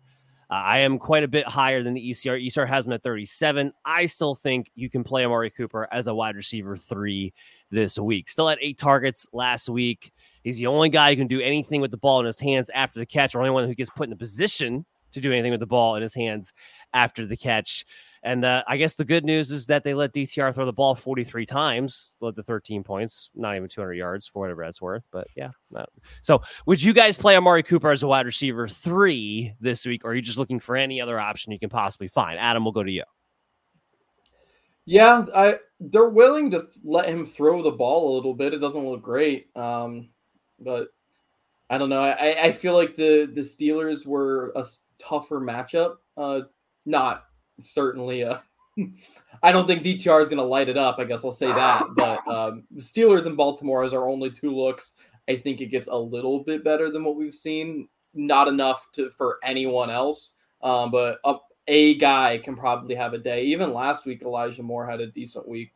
So I think that there's potential for Amari to be pretty playable. Chase, Chris, you guys agree, disagree? He's a wide receiver 3 now. He's a solid wide receiver 3 where he had been a kind of a borderline 2, or he had been a 2 basically this season. Listen, he's averaged 8 targets per game on the season. Guess what he saw last week? 8 freaking targets. It's just that the problem is that he's not going to see as many catchable targets. So his production is going to go necessarily down if that continues to be the case there. So yeah, I mean, I'll use him I've got him at 39, but that's just outside that wide receiver 3 kind of realm anyway. So yeah, I would play him if I had him on my roster. If I didn't have anything immediately better, I wouldn't worry about him getting his targets. It's just the fact that they're not going to be as catchable, and he's going to have to get one open. He's going to have to find the right target in order to really be able to maintain his scoring that he's done this season. Look, DTR was so good that they brought Joe Flacco out of borderline retirement this week to put him on the roster. And hope's in the air. If you have Amari Cooper, if you're hoping for something out of Elijah Moore, I think you're hoping you see Joe Flacco sooner rather than later. And you know what? I think we do see Joe Flacco sooner rather than later, believe it or not. Cortland Sutton is a higher-end wide receiver 3 for me. It's never pretty. It always takes till the fourth quarter. But the dude finds a way to fall into the end zone one way or another to give you that value. So we got to keep playing him as a wide receiver 3, even in a tough matchup. David Njoku comes in as a top 12 tight end for me this week. He had 15 targets for what it's worth last week. So, yeah, you can't get that out of tight ends. Go ahead and fire him up for that reason. He's not going to see Patrick Surtain, which is probably what you're worried about with Amari Cooper. So, yeah, I think we can play a little David Njoku here as a low-end tight end 1. And Denver's a great tight end matchup. So all these playable guys because of DTR. I wouldn't say all that. Just saying, we're going to play all these different guys. Who's the quarterback this week? The same guys we were playing before. And Cooper's ceiling just takes that was my point last week. The same guys have been playing you for. That's my point. Even less for Cooper. Even less for Cooper. But now you get 15 targets from Njoku. Makes it even more exciting. Yeah, for 7 catches and 50 yards. Yeah, totally. Let's move on. This is going to drive me crazy.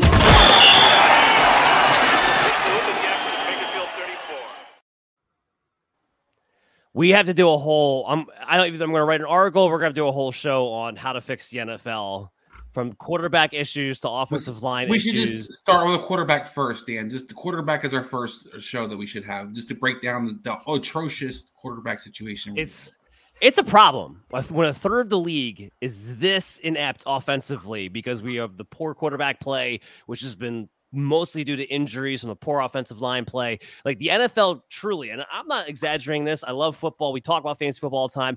I truly think the NFL currently has a problem over the past couple of years on their hands. They need to figure out some way. 4 years in a row, we've had historical quarterbacks, backup quarterbacks play and had a number increase. Last year was an all-time high. We're already up to 52 starting this week with Tim Boyle starting. We're on 66, is the high number, which we achieved last year, 64 the previous year. So we're already there by the half mark. It's definitely an issue. And the coaching issue. Yeah, and the coaching. And the coaching is an issue too. So we got the Rams taking on the Arizona Cardinals in this game. Cooper Kupp, I don't have him ranked. I don't think we're going to see him play this week. It's a low ankle sprain, so it's not going to cost him a ton of time. But there's also no reason to not have him be 100%, especially the state the Rams are in right now. So I don't think we see him this week. Puka Nacua dealing with a shoulder injury. He seems more optimistic to be able to go. Again, guys, I'm away this week, so I will not have the Brian Scott episode tomorrow to talk about the injuries, plus it's Thanksgiving. But we will be posting out on social media all the guys that you want to know about, just like we did last week. Give us a follow at BellyUp MDFF Show on X, and of course, MDFF Show everywhere else. Kyler Murray, I do have him as a quarterback you want to play. Got him as a top 7 play, actually, this week. He has come out running over the past couple of weeks, so we go ahead and play him. Kyron Williams comes back. That's the good news here. He's going to be back off the IR. Sounds like he was healthy even last week. If he wasn't, ineligible because of the IR of when they put him on, you need 4 games, not 4 weeks. So he couldn't come back last week. But it sounds like he's going to come back, take over his number 1 role right away. I'm starting him against the Arizona Cardinals, the top 24 running back. Anybody have any reservations about Kyron Williams coming back and starting him this week? I've got him at 24 as well. I agree with you. Plug him in and go. Well, I'm at 17. ECR's got him at 24, so I'm a little more confident than they are. James Conner is somebody I want to get into a little bit. So I got him at RB 30.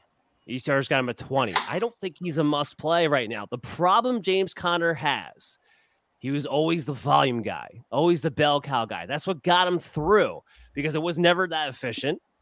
You always knew he was going to get hurt at some point, but now you're able to count on that volume. Now you have Michael Carter in the mix. He hasn't been involved in the passing game since he's come back. 6% target share over the last 2 weeks. He's touchdown dependent. Adam, when you look at James Conner, do you see a must start rest of season?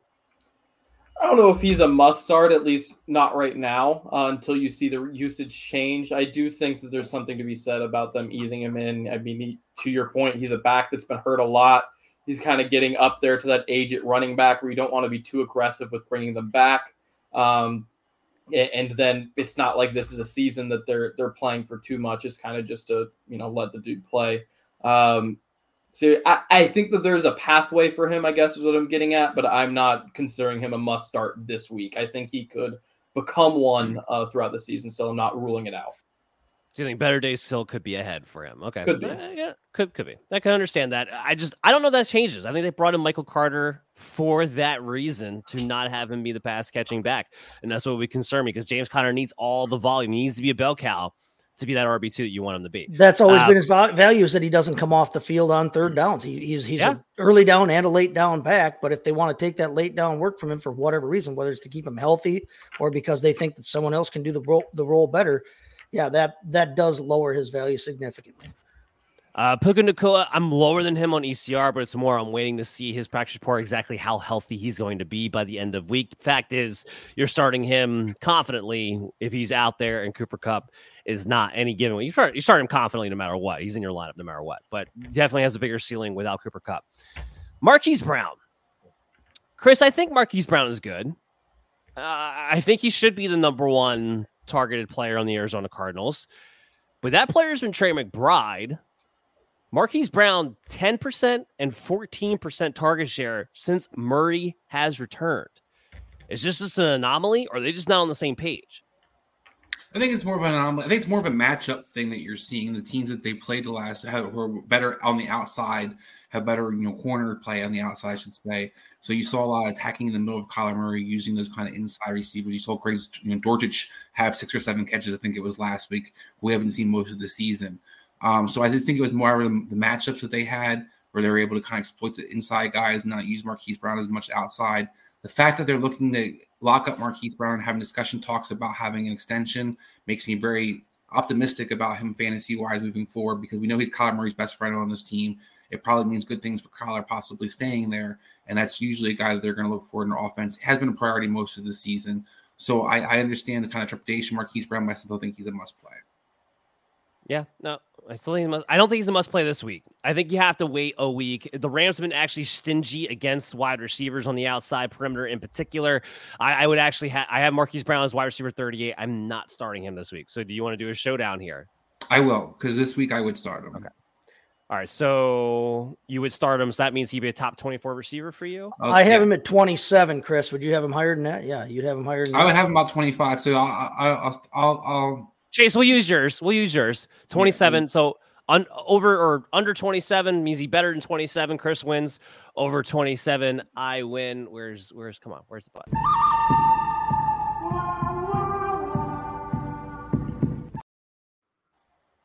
There we go. Marquise Brown over under wide receiver 27 this week with Chris. We'll see who wins this one. Chris did win last one. First one I've lost in a while though, boys.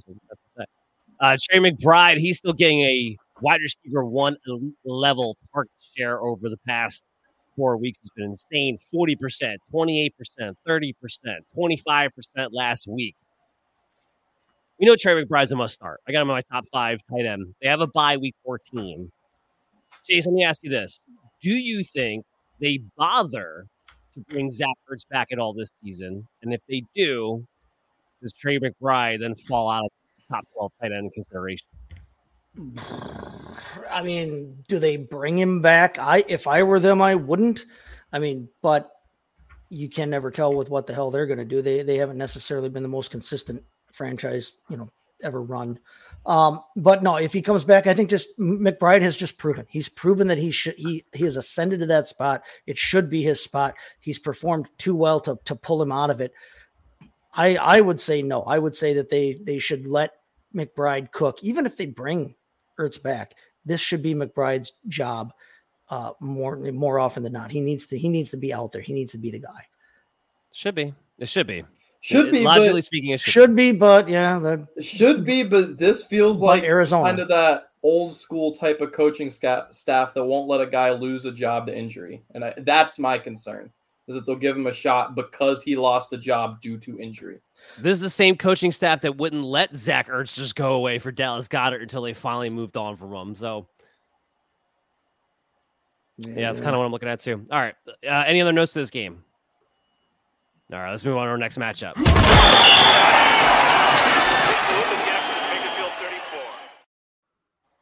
We got the Chiefs taking on the Las Vegas Raiders in Vegas in this one. Patrick Mahomes.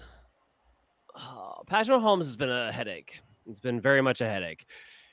I saw him as QB10 this week. You're still starting him. He's Patrick Mahomes. You're never not going to start him. It's not his fault. It's just what's so frustrating about it. But ECR putting him at 4 I think it's a slap in the face to people. He's not a top 5 quarterback right now. Whether it's his fault or not, he's not a top 5 quarterback right now. It's not his fault that nobody besides Kelsey can catch the ball. It's not his fault that Matt Nagy continues to call plays and it looks absolutely thunkish and unrhythmic and idiotic at times out there where it's just like, hey, my whole offensive idea is Mahomes. You go back there and try to make something happen. If that doesn't work, I have no answers for you. Last 3 games, 1 top 12 finish. 1. The other thing that compacts all of this is that because the Chiefs defense is good, they are not asking the offense to do too much. They're not asking the offense to try to win games. And there's also a big one on Monday night, but it's still the formula that I think they're going to have moving forward. Guys, would you rather have a Sam Howell, a Brock Purdy, a Kyler Murray? Would you rather Justin Fields? Would you rather have these guys over Patrick Mahomes rest of season? Chris, we'll go to you. Maybe Justin Fields because of the upside. The rest of those guys, no. While I understand this, the upside of Patrick Mahomes has not been this year, and he's on his way to a career low touchdown pass. What I have seen, and we've seen this kind of work for Adams Colts in the past, the Andrew Luck factor. He's going to run for 40 to 50 yards in most every game that he has to. He's going to scramble around just to give you that close enough to get 20 points. And for this season, to be a top-tier quarterback, if you get that 20-point, week in, week out, that makes you one of the better options to have. So I think Patrick Mahomes has that consistent floor in a sense where you can feel confident your quarterback's going to get you around 20 points week in, week out. Is it going to be off the chain where you get to 50 points anymore or 40 points? Probably not. But this season, just how things have kind of unfolded, that having that guy who's money in, week out, to me is a guy that's worth having. But Chris, he's only got you 20 points. He's only gotten you over 20 points once since week 3, though. That's part of the problem. Right. Well, I tend to agree with you, though, Chris, because what's the floor been, though, Chase? Was that? What's the floor been for the most of those games? His floor 15, for the most 16, part 17 has been between 15 and 18 points. Yeah. That has been his floor. Yeah. And that what makes him no better than the rest of those guys. I mean, look at some of some of those other guys' floors.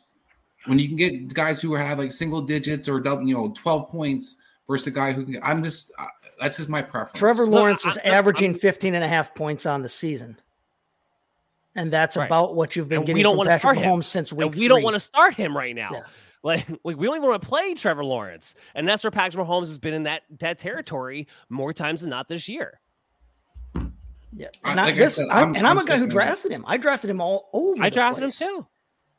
So did I. It hasn't been traded him.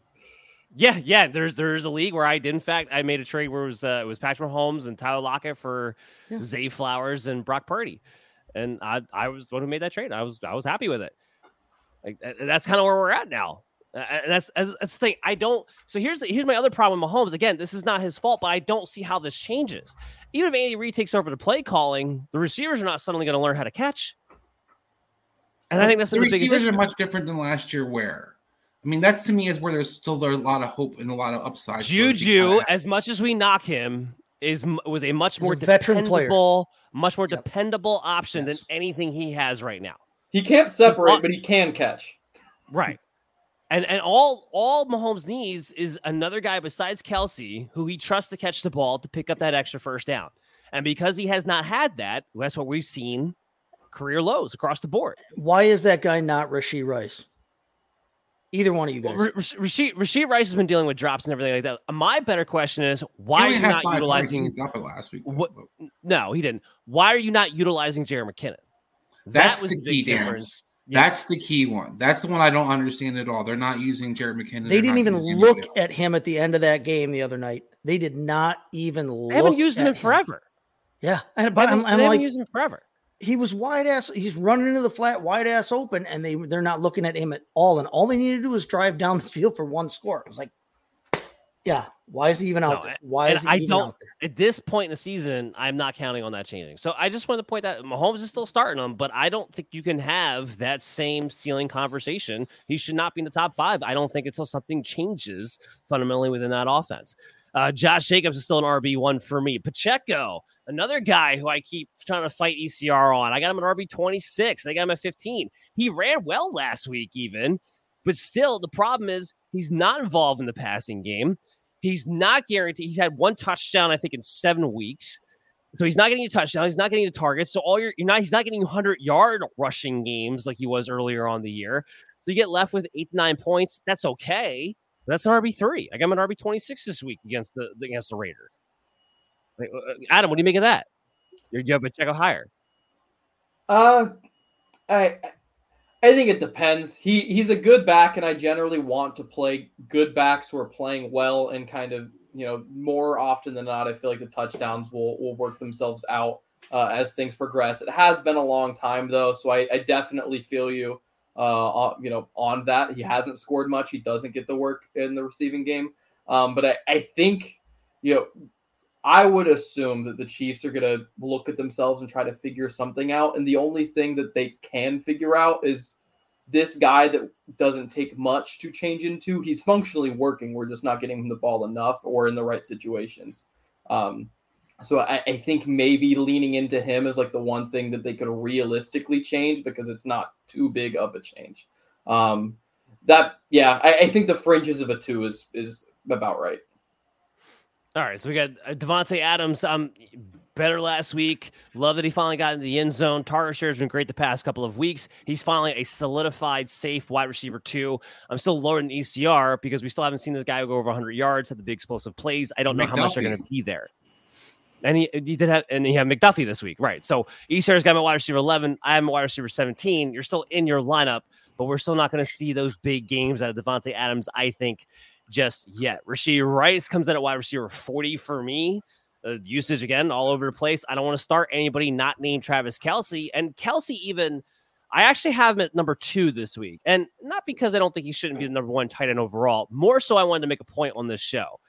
He does not, I know he's been banged up for the majority of the year, but I thought maybe coming out the bye, we see a little more spring in his step. He looks like he's running molasses. Now, he's still going to be your top 2 tight end, on more times than not, an elite tight end every single week. But I do want to make the point, I don't think Travis Kelce's Travis Kelce right now either. And that all kind of compacts this whole thing that I've been talking about. You guys have any other notes on this game? Taylor's in Brazil. He's sad. Why wouldn't he be running through molasses? She's at the Alliance Park in Sao Paulo, Brazil with Sabrina Carpenter. Are you kidding me? Boy, Girl Meets World. Hell yeah. Entirely too much knowledge right there. We got to move on.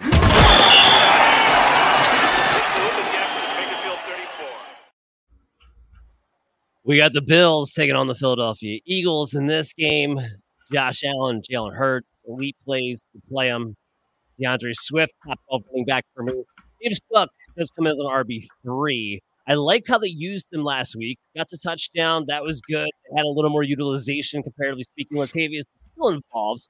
So this is a tough matchup against the Philadelphia Eagles. I don't think he's a must start in a week where there are no buys in this type of matchup. A.J. Brown, I would suspect he bounces back after his 1 catch for 8 yards on the sideline there. Stephon Diggs, though, still wide receiver 1. Like we're not fretting on Stephon Diggs, but in a bit of a slump here. He's only finished as a top 12 receiver over the last 4 weeks. Doesn't seem to be getting any more of the target share, although last week was more of a game script thing than anything else.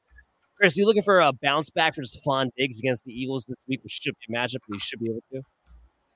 I am, because I was Stephon Diggs to drop the ball as much as the Kansas City Chiefs did in the past week. And if they didn't drop the ball so often, they would have been a lot more points scored for that Chiefs offense. I think Buffalo is going to be able to get the ball to the outside receivers. You've seen that all season long. The outside receivers have been problems for the Eagles. Look back a couple of weeks ago against Washington twice. So I look at a matchup for Stephon Diggs where they struggle to be able to kick with the quick receivers in the secondary, even the good corners. So I think Stephon Diggs definitely gets back on track. I think there's going to be a conscious effort, to your point, that he's been in a little bit of a slump, that he wasn't really much involved with one of the guys who didn't eat last week. I think him and Gabe Davis will be Joe Brady's priorities to kind of involve this week. Yeah, Gabe Davis. You can't play Gabe Davis. Gabe Davis is one more dud game away from being a must drop. Let's get real about Gabe Davis. Like you can't trust him with a 10-foot pole right now. Give me a break with Gabe Davis. Wide receiver 51 for me this week. But Devonta Smith, by the way, wide receiver 12 for me. I don't know why ECR is sleeping on him. They got him as a back-end wide receiver 2. The guy's a low-end wide receiver 1, high-end wide receiver 2. Whenever Goddard's not in, he's proven it every time. He's proving it now. Devonta Smith, fire him up. Have high expectations. Donkey K, a top 5 tight end for me this week, too. You guys, anything you want to get into in this one? What were we expecting? What were we expecting out of James Cook this season? That we're all just pissed he was that being we got the running back 14. I don't think he's bad. You guys hate James Cook. I don't hate James Cook. I have him on my home league team, and I'm not thrilled with him. But like, what? I wonder what we all were thinking we were getting out of him this season when we were drafting him. Here's my issue with James Cook coming into draft season. It has nothing to do with James Cook. He was being drafted as a high-end RB2 with RB1 upside, and I kept arguing he would never get the usage you're looking for consistently enough to be that guy, and that has proven true.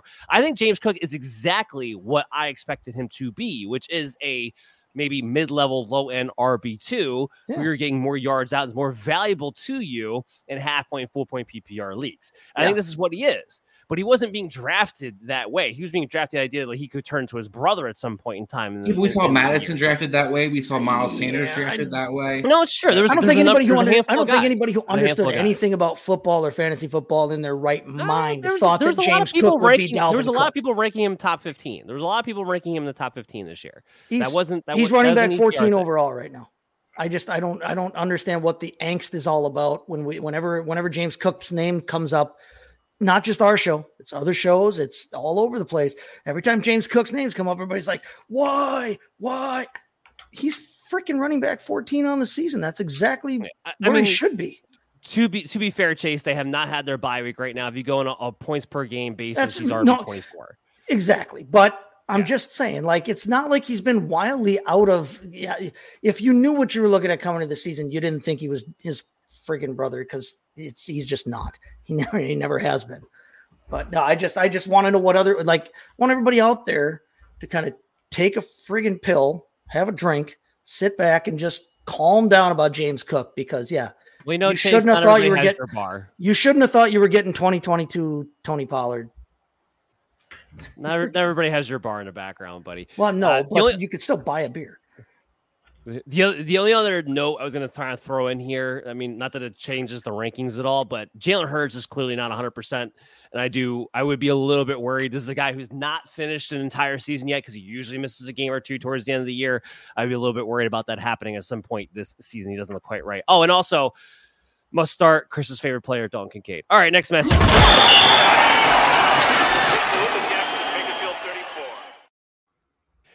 We got the Baltimore Ravens taking on the Los Angeles Chargers in Los Angeles. Lamar Jackson, still a top 8 guy for me, but he's falling that Patrick Mahomes boat of, like, let's stop ranking this guy in the top 4 right now, because that's not really what his value is reflective of. And he loses one of his top targets in Mark Andrews for what should be the rest of the season.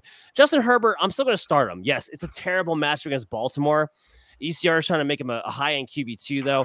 Justin Herbert has been better more times than not. I don't know how you have 12 other better options than Justin Herbert, really, frankly, at this point. So I still have him as QB 11 heading into this week. You're starting Austin Eckler. Chase, let's get into your favorite player, Gus Edwards.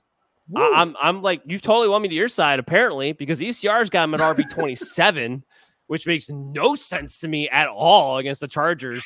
He has scored every single week since week 7, most of those games with multiple touchdowns. Mark Andrews out of the way makes more opportunities in the red zone for them to just run it the hell in.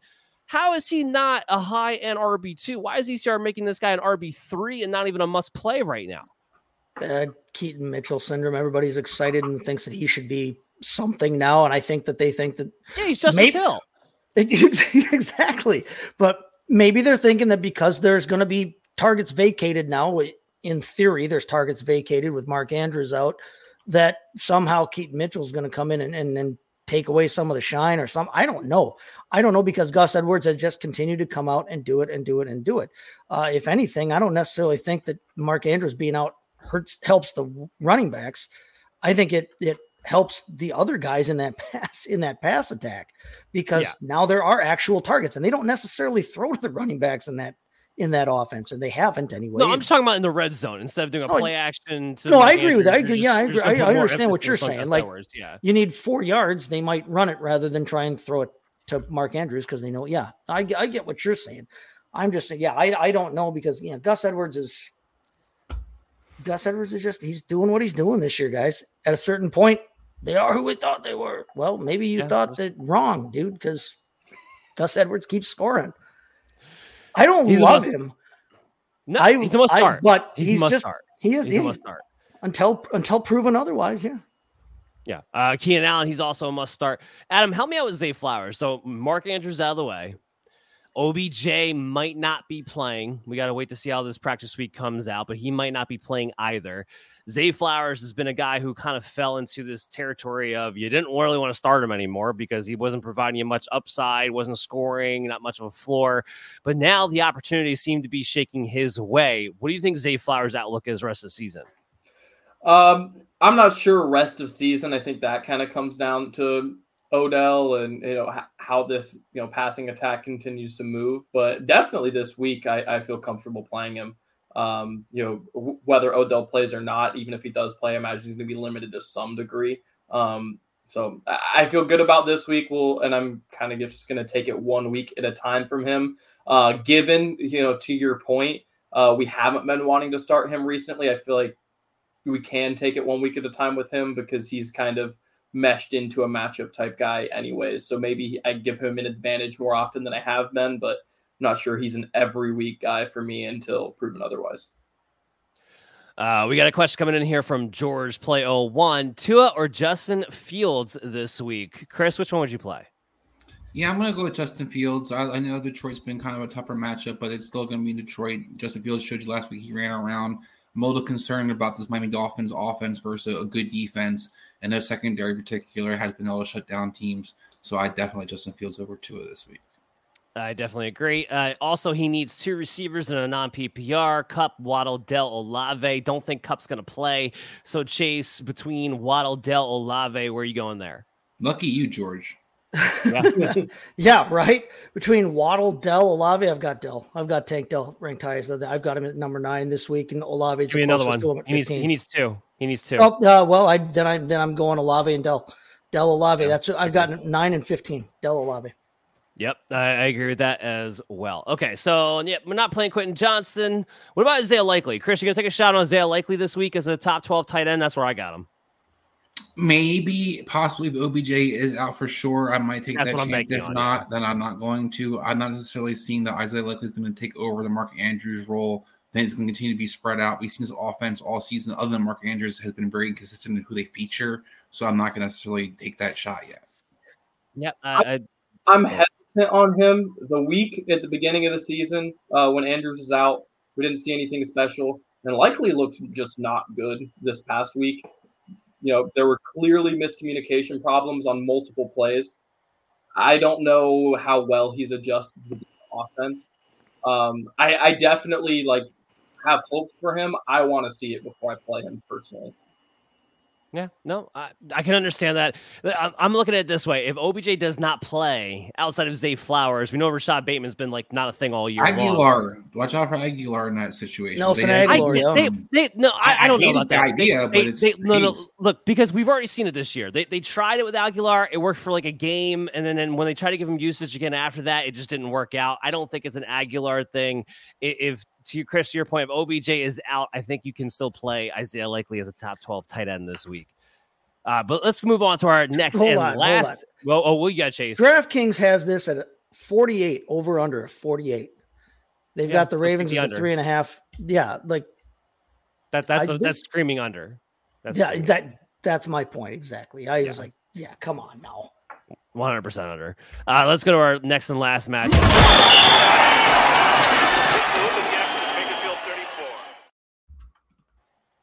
Speaking of Justin Fields, we got the Bears and the Minnesota Vikings on Monday Night Football. If you're wondering, where are the Bears? Why are they not playing on Thursday? Well, they're playing on Monday this week instead.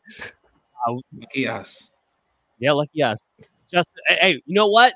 I will say this. Of teams, it's not the Jets. Justin Fields, that's not a bad quarterback matchup to watch as far as what this year has taught us. I'm just putting that out there. Fields, both guys are must-starts for me. That's the state of the NFL, that we're excited that Josh Dobbs is actually a good matchup to watch a quarterback. Josh Dobbs is a superstar. What are you talking about? Josh Dobbs franchise, man. I love Josh Dobbs. I just think it's hilarious. The guy who got ran out of the league 2-3 years ago. He's been 7 different team changes in the last 12 months. It's ridiculous. It's insane. It is. But they're both must plays. I got Justin Fields at QB6. Josh Dobbs is a QB9. You like both of their matchups. This one did surprise me a little bit. So I have Alexander Mattison as RB31. So I have him as a mid-level RB3. Did come off of a good game, but now it looks like he might be in a little bit more of a committee share with Ty Chandler and what we've seen in the past. And the Bears over the past 6 weeks have been a very, very stingy run defense. This is not a team you've been able to run up the middle on like we saw in the beginning of the year. So I don't think Madison nor Ty Chandler are must plays. I think you can flex Madison. That would be my pick of the 2 in this backfield. Chris, what are you making out of this? Yeah, I tend to agree. The Chicago defense has been better than we kind of expected it to be over the last couple of weeks, especially against the run. I don't like either one. Madison's been madly inefficient for the most part of the season. The only time he ever seems to kind of shine, though, is when he gets a threat to his job, So it is kind of interesting to see whenever we saw Cam Akers kind of threaten his job. He had one of the better games. Chandler had more playing time, kind of one of the better games. But I think this week kind of returns back into a pumpkin. This offense in general, I'm kind of think this game in general has been low scoring. So I don't like the running back to either one to play this week necessarily. What about turning back into a turkey? Turn back to a pumpkin? Turn back to a turkey? No? I don't know if turkey has a negative connotation. I'm just trying to see what would work there. Come on now. Yes. The Bears' backfield is no better. The only thing, Donta Foreman dealing with the ankle issue, maybe he doesn't want to playing, but this is the problem with Thanksgiving week. You have so many games before you ever even get to Sunday. I don't think you ever even get to make this decision. I do think if you have to pick a Bears backfield player, it's going to be Khalil Herbert for this week. I do have him, but even then, he's still a flex play. Like, I'm not getting really carried away with this.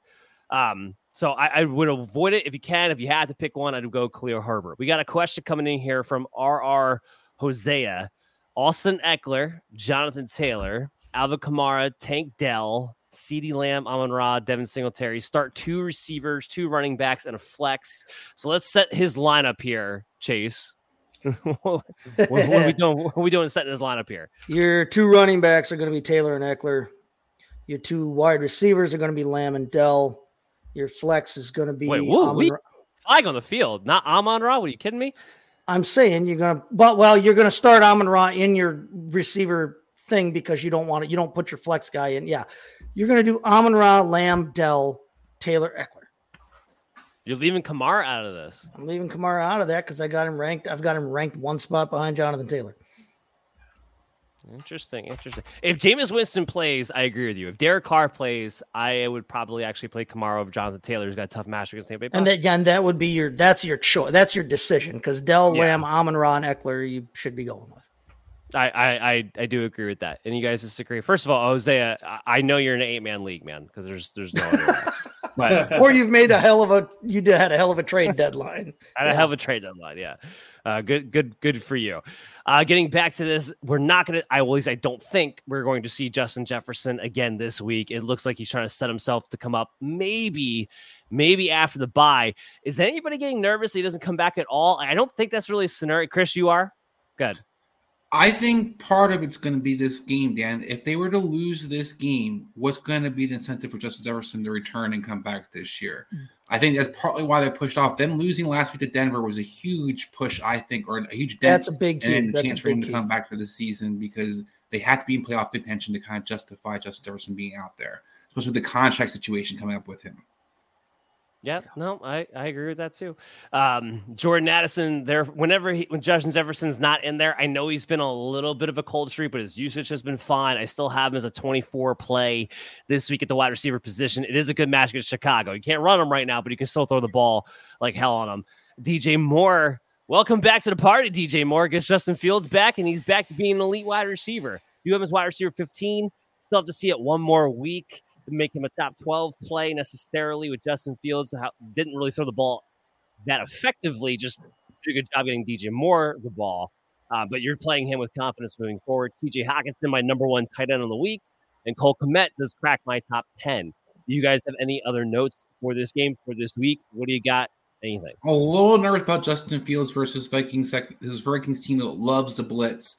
I think this is going to be a really interesting game. This Viking defense has been kind of showing up over the last quarter of the season, I should say. And I'm really interested to see what Justin Fields can kind of, run the ball again like he did last week, I should say, because the passing attack might be a little bit difficult to have this week. They haven't done a great job of protecting him, so that this Viking defense is going to be better than people kind of expected it to be. Well, that's what I was going to bring up. Shout out to Chicago for remembering the Justin Fields run, right? That was the issue we had before he got hurt. And it's like they just supplanted him to what he was doing at this time last year. Yep. It's like they had the same progression. And they just skipped the parts where he was hurt, and he's right where he was last year. That's fair. Guys, so Thanksgiving, is tomorrow. It's today for me, actually, but Thanksgiving is tomorrow. Hope you guys have a wonderful holiday. It's a big week. Check your trade deadlines, all your platforms. A lot of platforms' trade deadlines are this week, so make sure you're checking on that. Last chance to make really any moves before those games kick off on Thursday Night Football. Make sure you're following us on social media at Billy Up MDFF Show on X, MDFF Show everywhere else. Make sure you download us on your favorite podcast app. Doing all that traveling on Thanksgiving. Give the MD's Fantasy Football Show a little listen here so you all set, and make sure you subscribe to our YouTube channel. Guys, have a happy holiday, and we'll see you real soon.